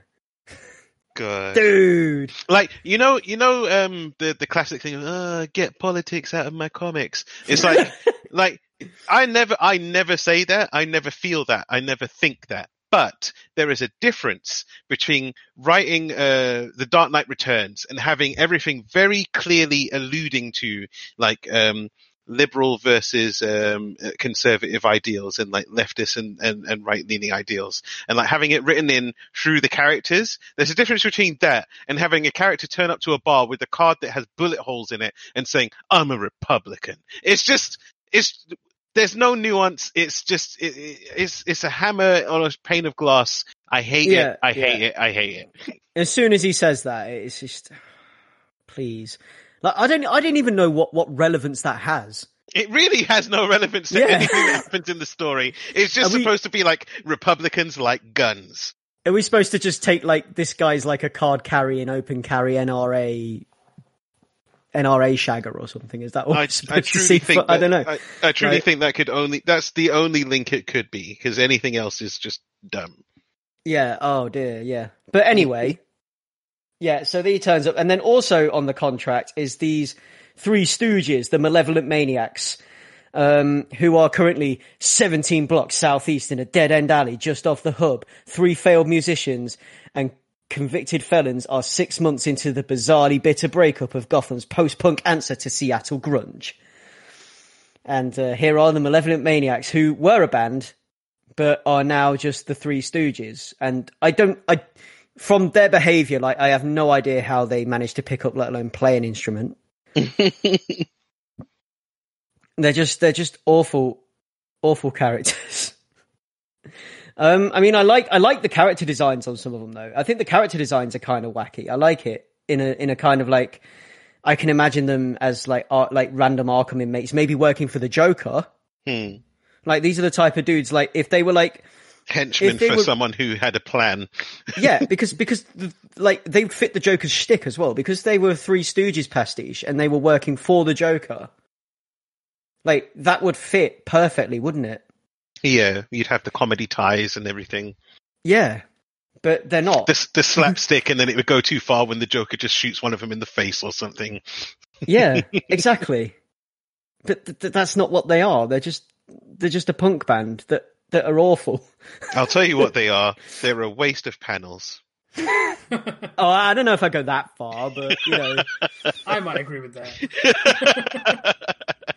But anyway, like, so the whole thing gets mixed up when Batman, Ballistic, and the Three Stooges come together in some kind of weird battle/shootout. And, like, it's in a warehouse somewhere, and it all gets it just gets really messy. And then Ballistic's interested in is the money. He's just like, keeps telling Batman that the money's his, the money's mine, the money's mine, the money's mine, the money's mine, the money's mine, the money's mine. And yeah, and then so we've got more and more of this stuff going on. And obviously it all goes wrong, and in the end Batman comes out on top, and he manages to halt the whole thing. Robin, only because Robin gets involved as well, though, I think. I think Robin turns up towards the end, doesn't he? Does he? Honestly, can't remember. I'm just flicking through now because there's a panel with Robin in, but it doesn't feel like it has much because it's Robin and Huntress just pop up. Oh no! It's Robin. It's literally just reminding you that there are Robin comics that you should be buying because it's like, that's right. Yeah, you're right. Yeah, I'm like, I've got a note on my. Yeah. No, go on. I've got notes that say Robin and Huntress, and then I'm just like. But you've just reminded me, it's just a disembodied panel that just reminds you the Robin comics are out there, and you'd probably rather be reading them. But I guess it's also alluding to like earlier where Azrael didn't let Robin into the Batmobile because like there's 2 seats, but he's like wishing there wasn't the second seat, but instead he lets this Republican dude in his car instead. Like, this walking gunman. After that. We get the Clayface stuff. Clayface 3. Let's be specific now. He's legitimately a Clayface. He is. In fact, it's Clayface 3 and 4 because it's Lady Clayface as well. And they make a little clay baby. They make their own Clayface 5. Yeah, called Cassius Clay. Yeah.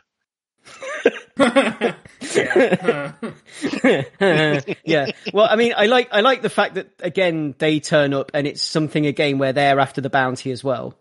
But they've been hired by Abattoir because Abattoir has their kid. So the whole thing with these is that Abattoir has kidnapped baby Clayface, and he set Mommy and Daddy Clayface out to get to get his surviving family member so that he can. So that Abattoir can kill this guy, basically. So Abattoir's pulling the strings on this one. Because these guys were just living peacefully, in a cave somewhere outside of Gotham, and they weren't particularly interested anymore in being anything to do with society. They had their own thing going on, but then they get driven back into it is the whole sad thing, because Abattoir turns up and kidnaps the kid. And then like the whole thing is that they sort of get driven back into it and brought back into the fold. And, we get this whole like face off between Batman and Clayface. And again, Abattoir just, Abattoir gets away with the guy in the end, but they get their child back. And I think Batman, John Paul handles this in his typically heavy-handed way. Again, no real sympathy or remorse or whatever. Not to come up in his defense, but like this, the all of the Clayfaces in this, they feel like Superman in Batman vs Superman for me, where it's like if you just took a second to be like, someone I love is being held hostage and I need help, rather than be like, I don't want to do this. Don't make me do this. I never, like, I wasn't part of the game and now I have to kill you. It's like, why do you have to kill me? If you explain to me why you have to kill me, we could just stop this and we could get your baby back. I'll tell you why they had no choice. Because otherwise there wouldn't have been a comic. Well, yeah, I know. And that's always the answer usually. I'm a person where I listen to a lot of, I watch a lot of movie reviews. I listen to a lot of podcasts and stuff where people will bring up nitpicks and I'll be screaming because I'm like, what, do you just want there to be no conflict and no story? Like, that's just a stupid comment to bring up. But then there are times where you're like, a competent writer could make a story happen where you don't have to have that contrivance to make it happen. Because I watch Batman vs Superman and I'm like, you could have had a story that would lead up to Batman fighting Superman that didn't hinge on Superman not just saying, I'm a good person. I don't think you're a good person, but you're not, you can be redeemed and just be like, listen, my mum's being captured. I don't know where my mum is. Can you help me? Yeah. Instead, it's just like, no, I'm gonna throw kitchen sinks at you and there's kryptonite grenades and let's just fight for the sake of fighting. Yeah, whatever. I think somewhere along the line there could have been a Crusade Kai, for want of a better way of explaining it, that condenses it down and cuts a lot of this out. But I think some of it is they're trying to make things contrived to buy time, to sell comics and keep Bruce out for longer, to make it so that they can have him missing for a whole year. Some of it's them testing new stuff. Some of it is like just bad decisions writing wise. I mean, Ray, what do you think of the Clayface stuff? I actually quite liked like parts of this story. I thought it was quite effective having like this relationship drama between these two Clayfaces. And again, not the biggest ancillary Batman villain fan, so I don't know what you mean by Clayface 3, 4, 5 or whatever. I did think their relationship was interesting, and I thought like male Clayface, I guess, his issue with like not wanting to harm anybody but kind of needing to in order to like, you know, relieve his own pain, and that I thought that kind of stuff was kind of interesting. Again, also this one does at least intertwine with the larger story a bit more, because it turns out they're being like blackmailed by Abattoir, and then they have to do that thing where they exchange villains in exchange for their kid and stuff. Like, at least it does something. Yeah. Again, I wasn't. Once it's over, it's kind of over, and it doesn't have that much of a lasting impression. But I don't know. I thought as villains to bring in, they had more to do than previous ones. Yeah. And I think it's an interesting thing to bring them in as well as like villains that have faced previous Batman, and again, you know, reacting differently to a different Batman. But also the fact that these guys are so. When you say like Clayface 3, 4, etc., what it actually is there is more than one Clayface, and at one point there's a big group of Clayfaces called the Mud Pack. So, short story is Basil Karlo isn't the only Clayface. There are other characters that took on the moniker Clayface because they all had some kind of peripheral exposure to, or something to do with the same kind of chemicals that made Basil Karlo, in effect. That made him Clayface kind of thing. So, Leon, where are you at with the Clayface stuff? I don't know. I think it tries to do some interesting things, but I just overall wasn't a fan. I think that I do hate the confusion, lack of communication storytelling. I understand it's often a near necessary crutch that people fall on, but I think that it can be done way more effectively. But even besides that, I just wasn't invested in this family drama, so it ended up being, I just wanted to get to the next stuff while reading it. And I hate having that feeling, because I do like to invest in what I'm reading at the time. But the Clayface story didn't really grab me in, and I think it rang that bell of long-running comics that I don't like, where it's like, and this, and this, and this, and it's like, I don't care. It's just too much comic booky stuff to get to this point, and especially because I think it could have been trimmed down as well. So yeah, I'm not the biggest fan, but I think it attempts some stuff, and I think it is successful in doing some of those things. But I don't like the design of the Clayface people. I'm generally not a fan of each each progression in the story. Doesn't really do it for me. So in the end, it kind of left me a little cold. I do quite like the designs, and I'm going to disagree with you, because I quite like the designs, and I really like the artwork here. Like, I do enjoy the art in this Clayface section. I think it's really cool. Like, I think Brett Blevins does a really nice job, and there's some really cool panels when they're fighting with the transformations. There's this really nice double page spread I like with Lady Clayface and Batman, like where she transforms into like a serpent, and like constricts around him. That is a cool set of panels where they're fighting. And he has kind of like electric shock built into the costume, so he can like discharge the power, which is what gets rid of it. I quite like that section. That's pretty cool. And there's some nice sort of like character designs and facial work and things like that in it that I really enjoy. I do think the artwork in this section is very cool. And we've also had a minor redesign of the suit by now as well, by the way, just to point out that Batman's helmet is now different. It's more knight-like.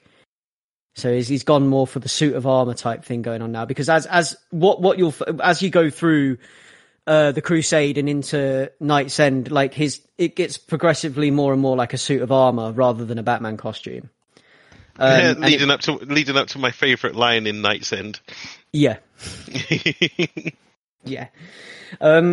And then by the end of this Clayface section, we find out that like Abattoir has actually gotten away with his quarry, and he's got him rigged up in some kind of like elaborate torture trap thing, which is kind of pretty imaginative, actually. Where he's got weights dropping onto this dude's chest, and he's on a bed of nails, and every time a weight drops, he gets pushed further onto the nails, and he's just going to die slowly. And there's this really cool final panel of this close-up of Abattoir's face with this maniacal laugh, which I ultimately enjoy massively. Like, I love that panel.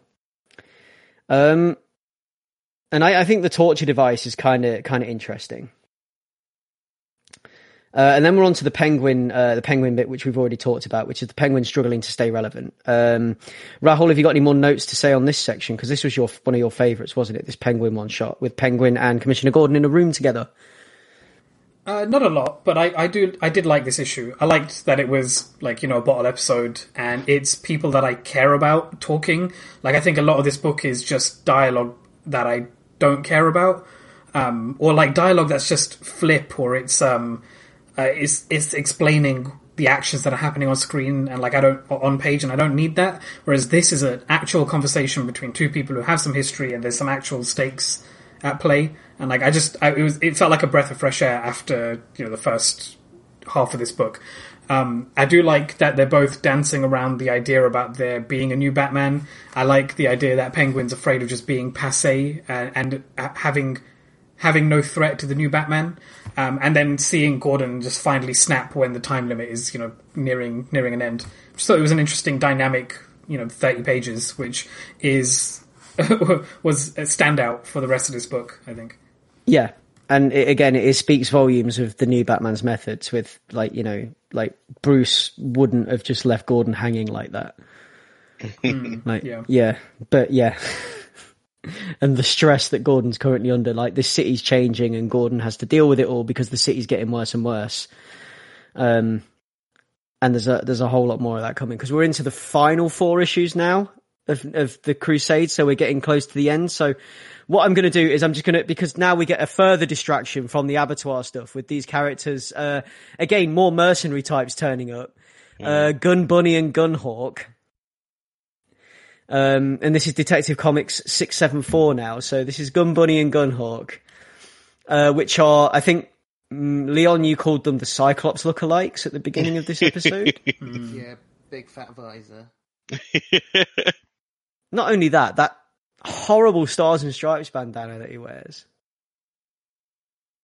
And, again, I mean, there's some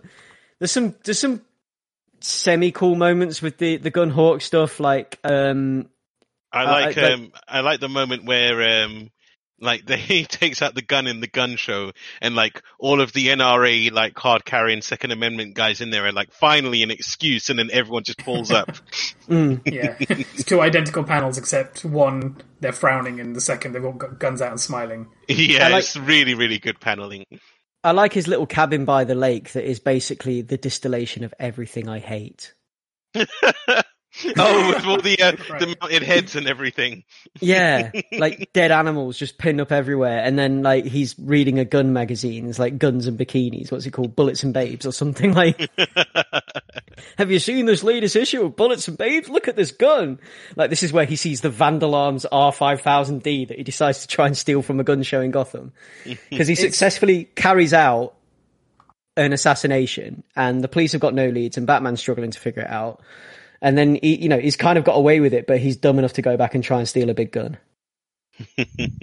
Yeah, I do like that. Bunny turns to him and says, "It's just another gun," to the guy called Gunhawk. Like know who you're with.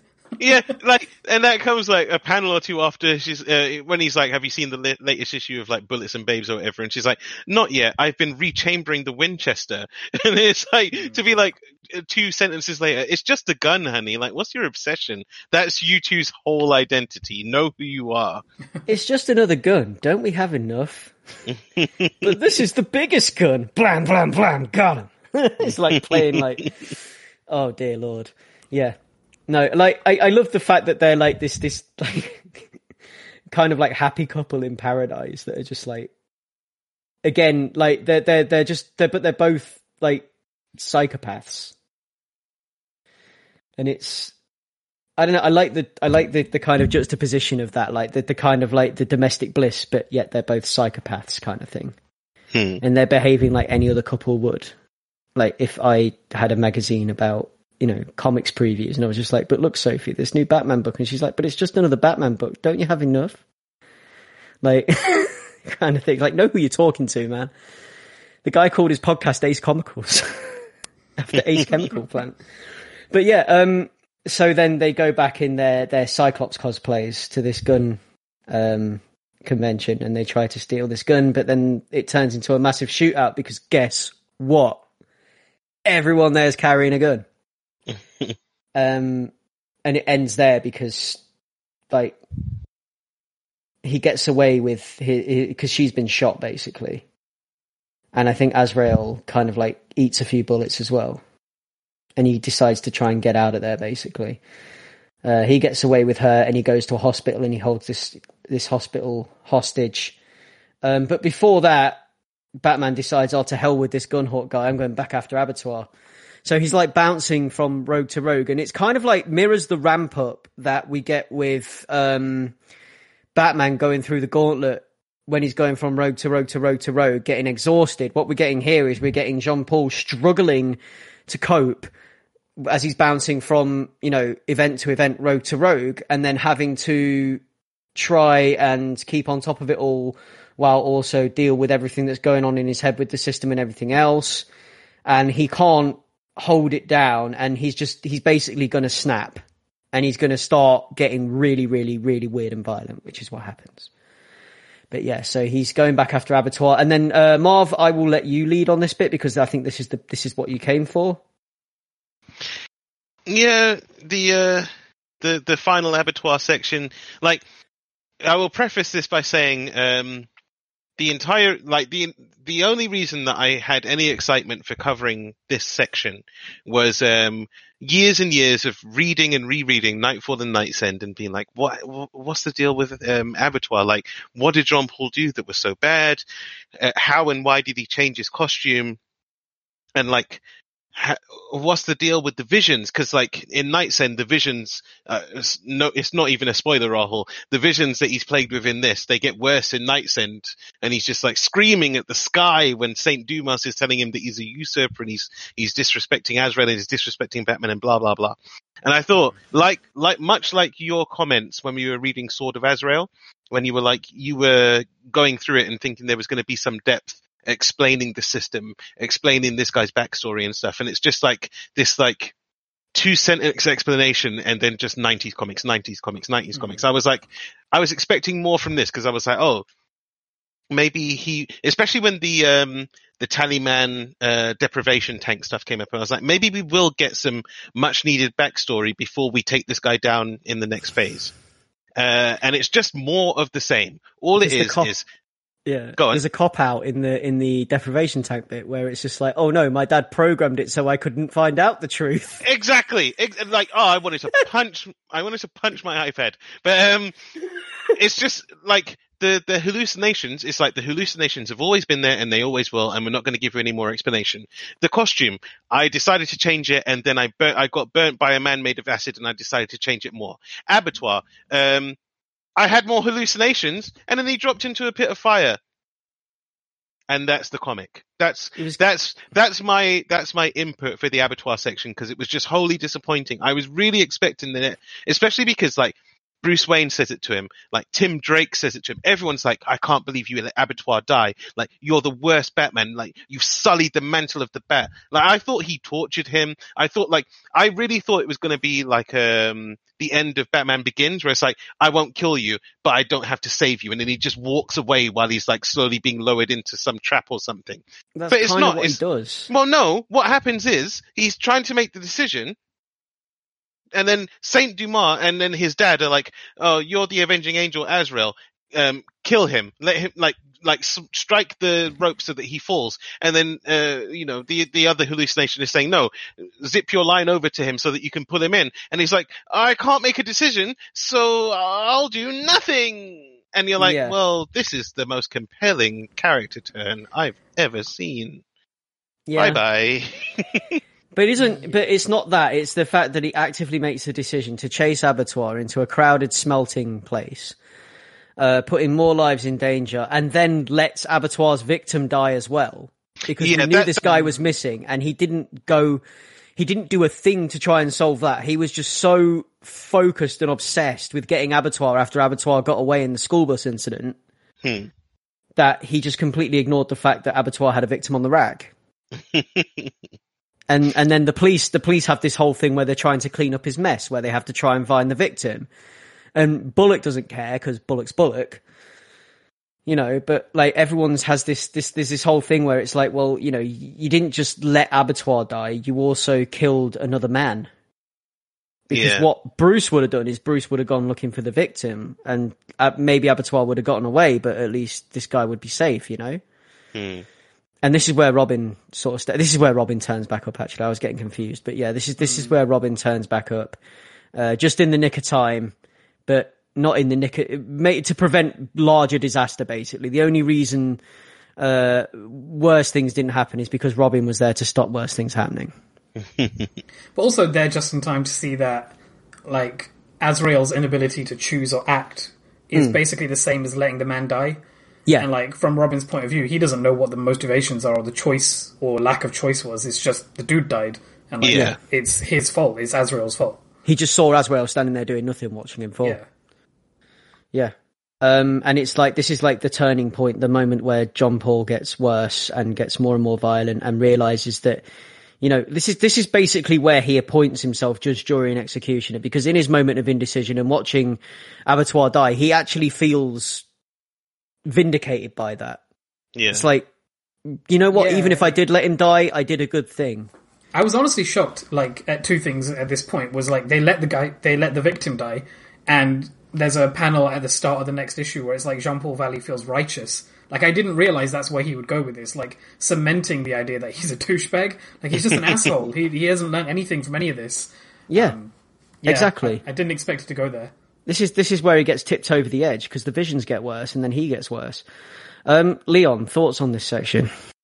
I don't really want to echo too much of what's been said already, but I agree with most of it. I do like the panel of the victim dying. That stuff's done so well, because you have like the beginning bit with the weights and stuff, and then like but it's the plep of the blood as John Paul's like screaming in the Batcave, trying to get his mind right, and like just seeing like the victim like die. It's quite brutal. It's like it's chilling, and it is like I think it like this is the type of like thing where quote unquote edginess sort of isn't pointless.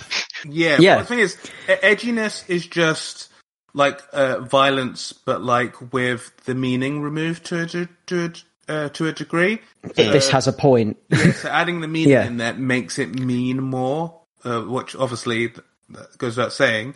But like having that context there adds extra weight to this bit, and like a bunch of it is like off screen to a degree. Like we focus more on the person going through the pain rather than it just being like pow and this person's dead. And that's what makes it quite impactful, especially as an end to an issue. So this is the darkest point. This is the total eclipse now. And like, this is just basically like, there's some really great lettering as well. Like, I love the lettering on that death scene. Like, when we see the like, tick, as the clock goes, ratch, as the hatch opens and drops another weight, tank. Like, I love it. I love that lettering, those sound effects. It's absolutely brilliant. Like, you can feel it. It's such fantastic visceral work. It really is. And I believe we have Ken Brisanak to thank for that, because just some fantastic onomatopoeia lettering there. Also, spot on. I'm assuming this is intentional, or maybe it's, it's easy to read into this, but like the intensity of what you just described, and then the sort of impotence of Azrael's scream of like "no" into the cavern, just highlights how disparate those two things are. Like, if he took the time to sort his shit out, he could have saved this guy. There was enough time that he could have, if he wasn't too busy like getting his mind right, he could have done something about this. But he's just impotently screaming into his cavern. Like, that's really effective. And then the next book is basically like Gordon's, like, I can no longer trust the Batman thing, and like the cover, the Brian Stelfreeze cover with Commish smashing the bat signal, the butt of his gun. I love it, absolutely love it. And we're right at the end now. This is like the end of the Crusade, because we're right coming to the end. What I'm going to do, actually, because I'm messing with the reading order a bit, because I think that it fits better with Night's End with this. So what I'm going to do is, when we cover Night's End, by the way, listener, we're going to tag Robin issue 7 onto the beginning of Night's End, because I think it fits better that way. So because we've already discussed why we don't like the Search at the beginning of this episode, so we're not gonna do a deep episode on the Search. We're going to tag the end of the Search, Robin issue 7, onto the beginning of Night's End, which is where we will pick up next time. But like on this issue here with Commissioner Gordon, is Commissioner Gordon's crisis of faith in the Batman.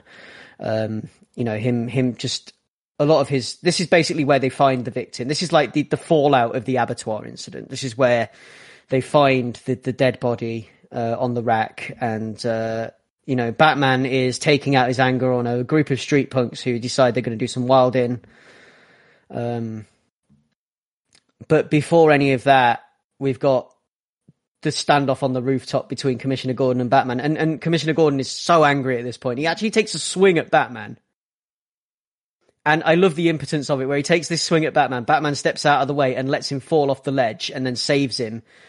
And then this is the point I keep talking about, where he points himself judge, jury, and executioner, because he's like, on the contrary, Commissioner, human life means everything to me. Decent human life.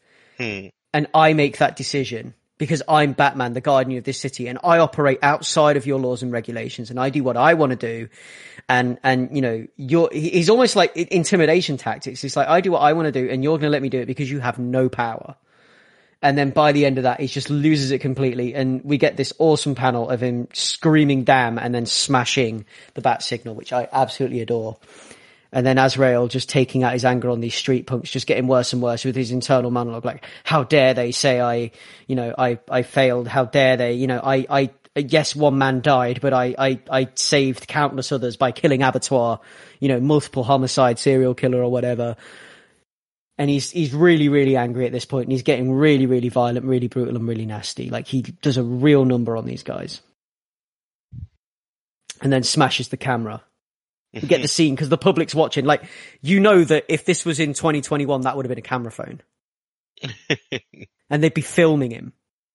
Like, and like, it's just the fact that this is in the 90s, and that's the same type of scene. Where it's like the whole thing where the world's watching. The world's watching you have this breakdown and not be the symbol that you are anymore, and then he just smashes the camera. Without dropping any spoilers before anyone gets a chance to talk about the show on the podcast, this is that episode of The Falcon and the Winter Soldier, isn't it? Yeah, it is. Yeah. It totally is. I wanted to say that, and you've just taken the words right out of my mouth. So, thoughts on Commissioner Gordon's crisis? We'll keep it brief. We'll start with Ray. I mean, this issue is really good. It's a good combination. like, this is where I was starting to get a bit tired. So, like, I don't have any deep thoughts on it, but I feel like this is the satisfying ending I was kind of looking forward to, where it really cements how much of a douchebag Jean is, because he's always banging on about how he took down Bane, but we all agree that Bane was being a bit of a bitch when he broke Batman or whatever. And like, fine, you took down Bane and it took all your strength or whatever, but you're still not upholding the other virtues that it takes to be Batman. And so he's so upset with Gordon calling him a murderer that he beats on some street thugs. Like, okay, fine. And then immediately after, again, time to make another fucking suit using the system. Like, who cares? Yeah. This one doesn't even look that different. It's just got full machine guns in it. Like, Yeah. It's mixed feelings throughout this entire book. Like, I like the escalation of that moment, but again, it's just more reasons to not like Jean-Paul. Leon, you got anything to add to that? I'll just say I think this talking specifically Gordon and fake bats. Yeah. I think that it's a well done sequence of panels. I think that, as Rahul said, the escalation and the build up of it is really good, and I do like that it's now hitting a point where now all of Batman's allies are like, if like all the ones who weren't in the know are now like, man, this is just the end of it. This doesn't work. As far as we're concerned, like, the Batman is kind of dead now, because now we have this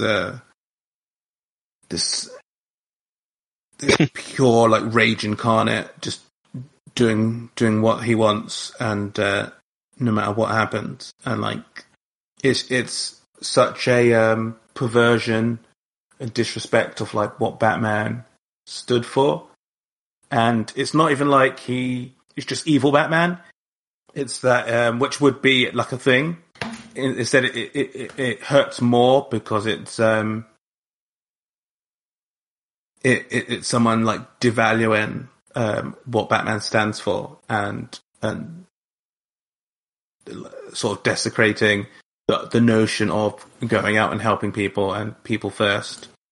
And it just becomes this thing about like justice and moral absolutism. So yeah, I think that stuff works well. Like the rest of the issues, it's got some like kind of like cool action of Batman like beating up thugs and stuff. But I think that sequence and then the later sequence of Gordon dealing with it all is really the sort of the meat of this book, and it's the best stuff of it. And as Rahul said, like, it seems like they kept things towards the end start to like connect up a bit better. And when you're at this point, when you've read so many pictures, it is kind of nice to see stuff coming together. Things coming to a head. Yeah, I don't feel it's 100% effective. I do enjoy that they've tried to get back on the rails. I think if it hadn't been so drawn out to get to this point, then maybe it would have been more effective. I think that this is a symptom of it being so played out over so long. Like, they could have condensed it down and they could have done it a lot better, a lot quicker, I think. Which is a point that I raised earlier. But we're into the end now. So this is basically the confrontation between Batman and Gunhawk, and he's basically been pushed by Gunhawk to modify his suit once more. Now he's got a fully automatic weapon attached to the gauntlet, basically a fully automatic shuriken minigun gauntlet machine gun thing that he's testing out on his little shooting range that Robin takes issue with. Robin hates that shooting range. And he goes out, basically, Gunhawk's turned up at the hospital and he's like trying to get help at gunpoint for his wife, who they probably would have helped anyway. Like, you didn't need to do that. But there we go. And he basically turns the hospital into a battleground, and there's this shootout between Batman and Gunhawk, which in this like deserted hospital that's been evacuated, which I find a little bit reminiscent of the Batman Zsasz stuff in the bit in the gauntlet area of the Nightfall saga, towards the beginning of Nightfall, where Batman takes out Zsasz. And now we've got this like fully formed Asbat, this Dark Avenger with like this cape that's basically like blades, with this fully automatic shuriken thing with like the ammo pack attached to his back, and he near enough kills Gunhawk as well by just like dumping him down the stairs, basically. Like, he doesn't realize that he hasn't killed Gunhawk, and he's just kind of watching from the shadows at the end from a vantage point. And they're all kind of like, everyone's like, at this point, everyone's like, Batman's as bad as everyone else. They're scared of him basically at this point, because he's just completely gone off the edge. And this is where we end it today, because this final issue, this final page here, with Batman in this hidden vantage point, and he's like, you know, basically they're saying that that this is the shooter that, basically, because they were still looking for the shooter that carried out the hit like a few issues earlier, like at the beginning of the like it sort of like interlude with the Abattoir stuff, and they're like, oh, this is the shooter that did it, and it's like, you know, they're talking about the Batman, but they're calling him a psychotic masked man. You know, they're not looking up to him anymore. They're like, this is just a crazy, violent vigilante that we've got hanging out in our city, who's as dangerous as anyone else. So, and I love this final panel of him looming over everyone in this hidden vantage point. And guys, what do we make of this ending? So we will start with Marv this time. I like the as you say, the emotions that you have from the GCPD, like just basically everyone being horrified by what Jean-Paul's done to the city and the Mantle of the Bat. Yeah, like the thing is, my compilation, the Comixology compilation of Night Quest, the final issue that it ends on is the same as the final issue of The Search. So like my emotional ending of this was Bruce returning home and like having the confrontation with Jean-Paul in the cave and like realizing that he's not ready. So like, to me, that was where it ended. But like, in terms of like the narrative of the Crusade, it is nice to sort of tie everything up and see that like he has no backers, he has no supporters. Like, everyone just knows that he is what Bane called him. He is the usurper, and he is just tarnishing everything that Bruce has done when it comes to Gotham and the admittedly not perfect equilibrium that Gotham has with crime and justice and everything. And this is just like the ending in full darkness that I would have wanted from something like The Crusade, where we're watching him get worse, and now we've watched him be born again, like peaked as this like terrible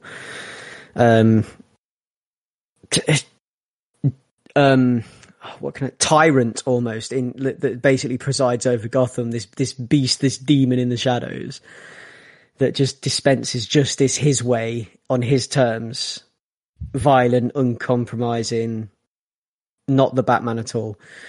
Rahul, your thoughts to close out?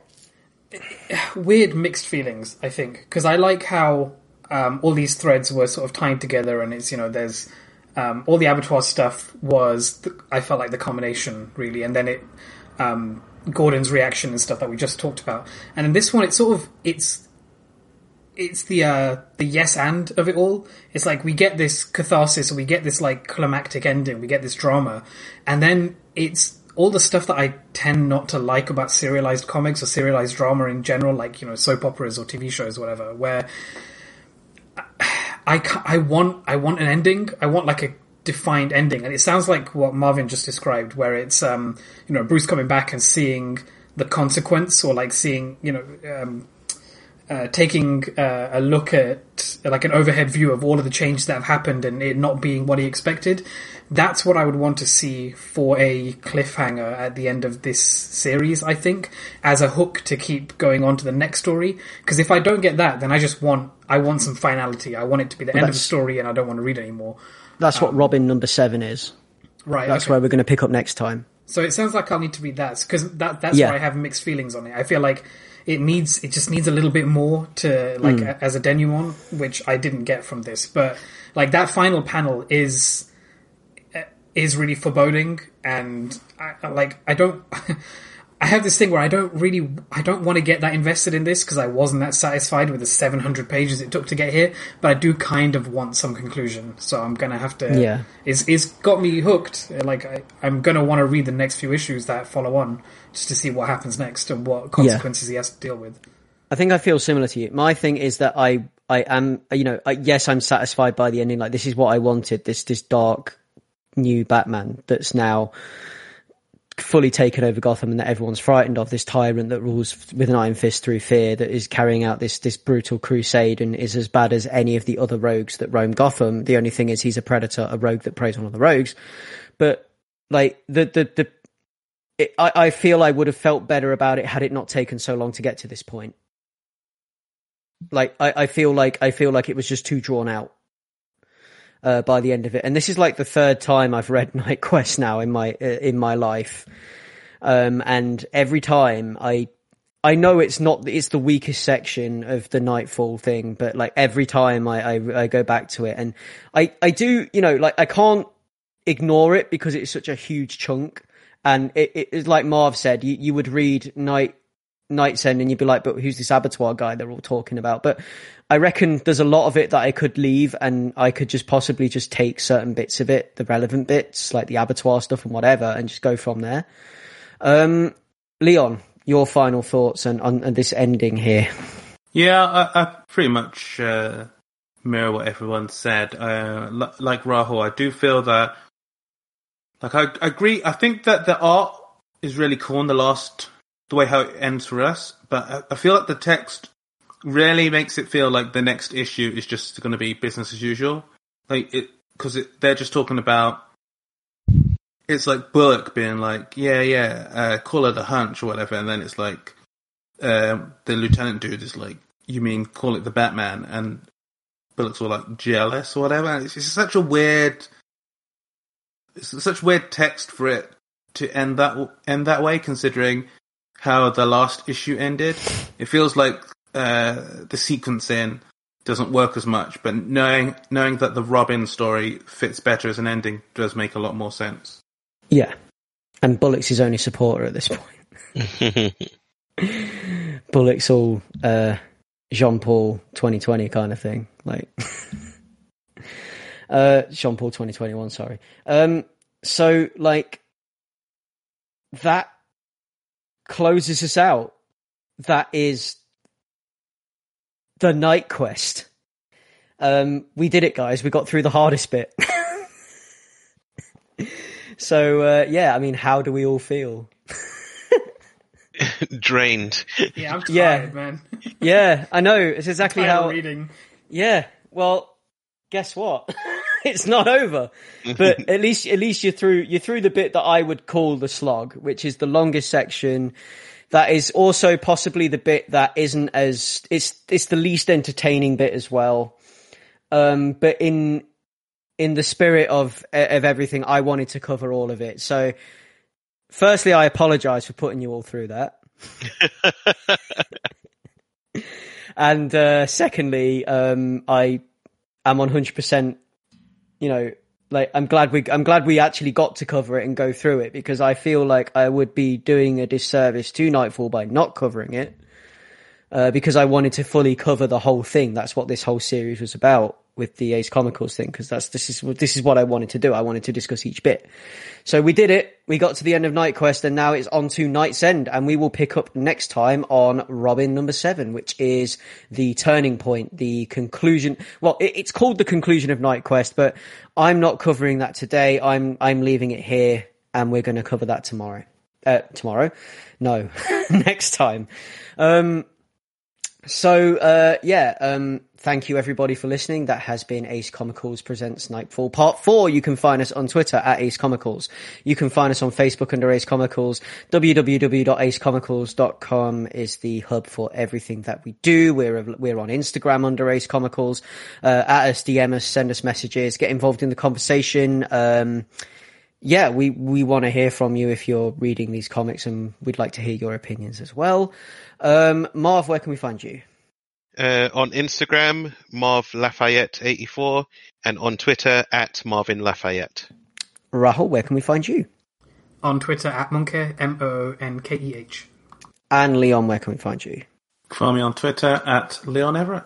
And you can find me on Twitter under @Bato. And again, get involved in the conversation at me, DM me. I want to talk about comics. That's why I'm there. That's pretty much all I use Twitter for. So get involved. Yeah.